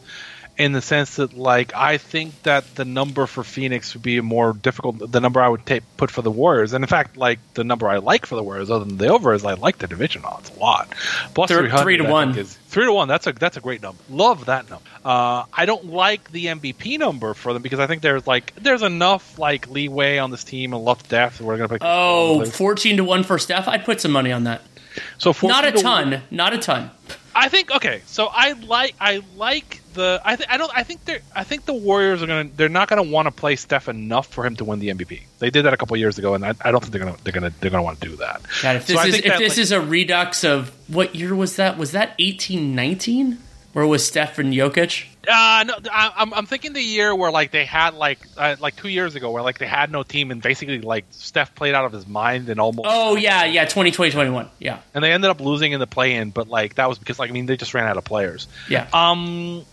I like them at plus 300 to win the division. Do I like their title odds at 14 to 1? I do. So yeah, I see it. Don't love, but like. Yeah, I would say I love the division at 3 to 1. I love their division odds, their divisions. And it's funny because I've talked about how I think the Suns in certain ways have a higher floor than some think, but the Warriors are just they have the defensive theory, and that's what the Suns don't have. Like the title odds, and again, title versus conference at 650. Yeah, I'm again, give me the extra. If they're good enough to win the West, then they'll be better than 50-50 to win the title. I like the title odds at 14 to 1. I mean, again, it depends on who's sitting on the opposite side, but I can compensate for that. That's the thing with these title odds. If I'm getting margin more than 2 to 1 on a title over the conference, I'd rather take the title and then figure out what I'm going to play out. I can take a position during the series, right? So yeah, typically I'm it's if they're good enough to win the West, then yeah, I agree with you. I won't do that. Are you over bet or over fade on them? Over bet. Oh, okay, so we're both over bet on them. You said you liked the MVP odds for just a small bet though. I wouldn't go crazy on it. Danny likes Steph. The Jokic I would throw way more on Jokic than I would on Curry. But I think the Jokic victory lap is underrated. Do we have anything else on the Warriors? They're not going to have a rookie. I don't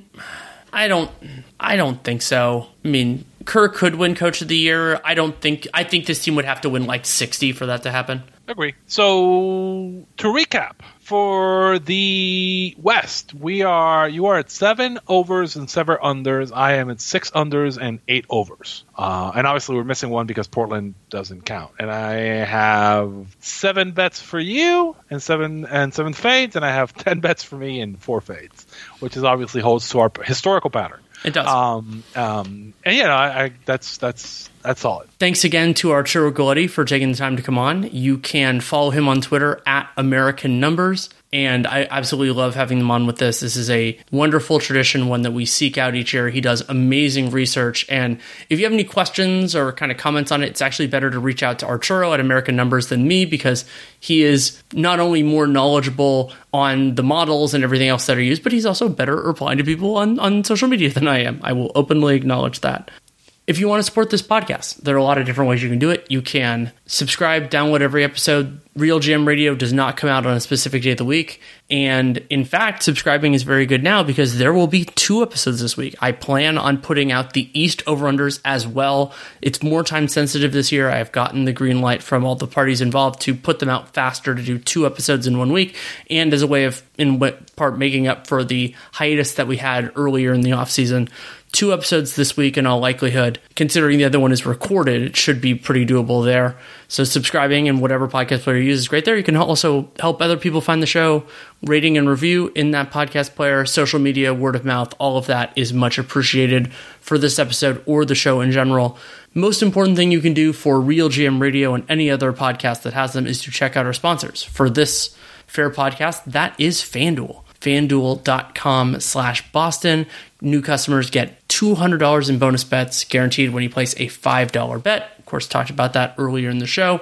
Can also check out my other work. Written work is at The Athletic. Have a couple things in the planning processes. I don't know when anything is going to be coming out. And then, of course, Dunked On and Dunked On Prime. We're going to be going back to 5 days a week pretty soon. Nate has been doing excellent work with the team-specific series. And then Nate, Dan Feldman, and I did the mock rookie extensions a few days ago. And that is all out. I believe that's all public, too. So you should be able to get that. And if you have any feedback, good, bad, or indifferent, DanielLaRueNBA@gmail.com is the way to get it to me. If you take the time to write it, I will take the time to read it. That is an absolute promise. I'm not the greatest at replying, have a lot of things going on. Not that I'm complaining. I love what I do. But I acknowledge that. That's why I call it more feedback than opening a dialogue or something like that. But I do appreciate it can be guests, it can be topics or follow-ups or all that type of stuff. It really does make the show better. I really do appreciate it. And thank you to those who do it. That is all for now, but of course, as I mentioned, there will be another episode this week. Thank you so much for listening. Take care and make it a great day.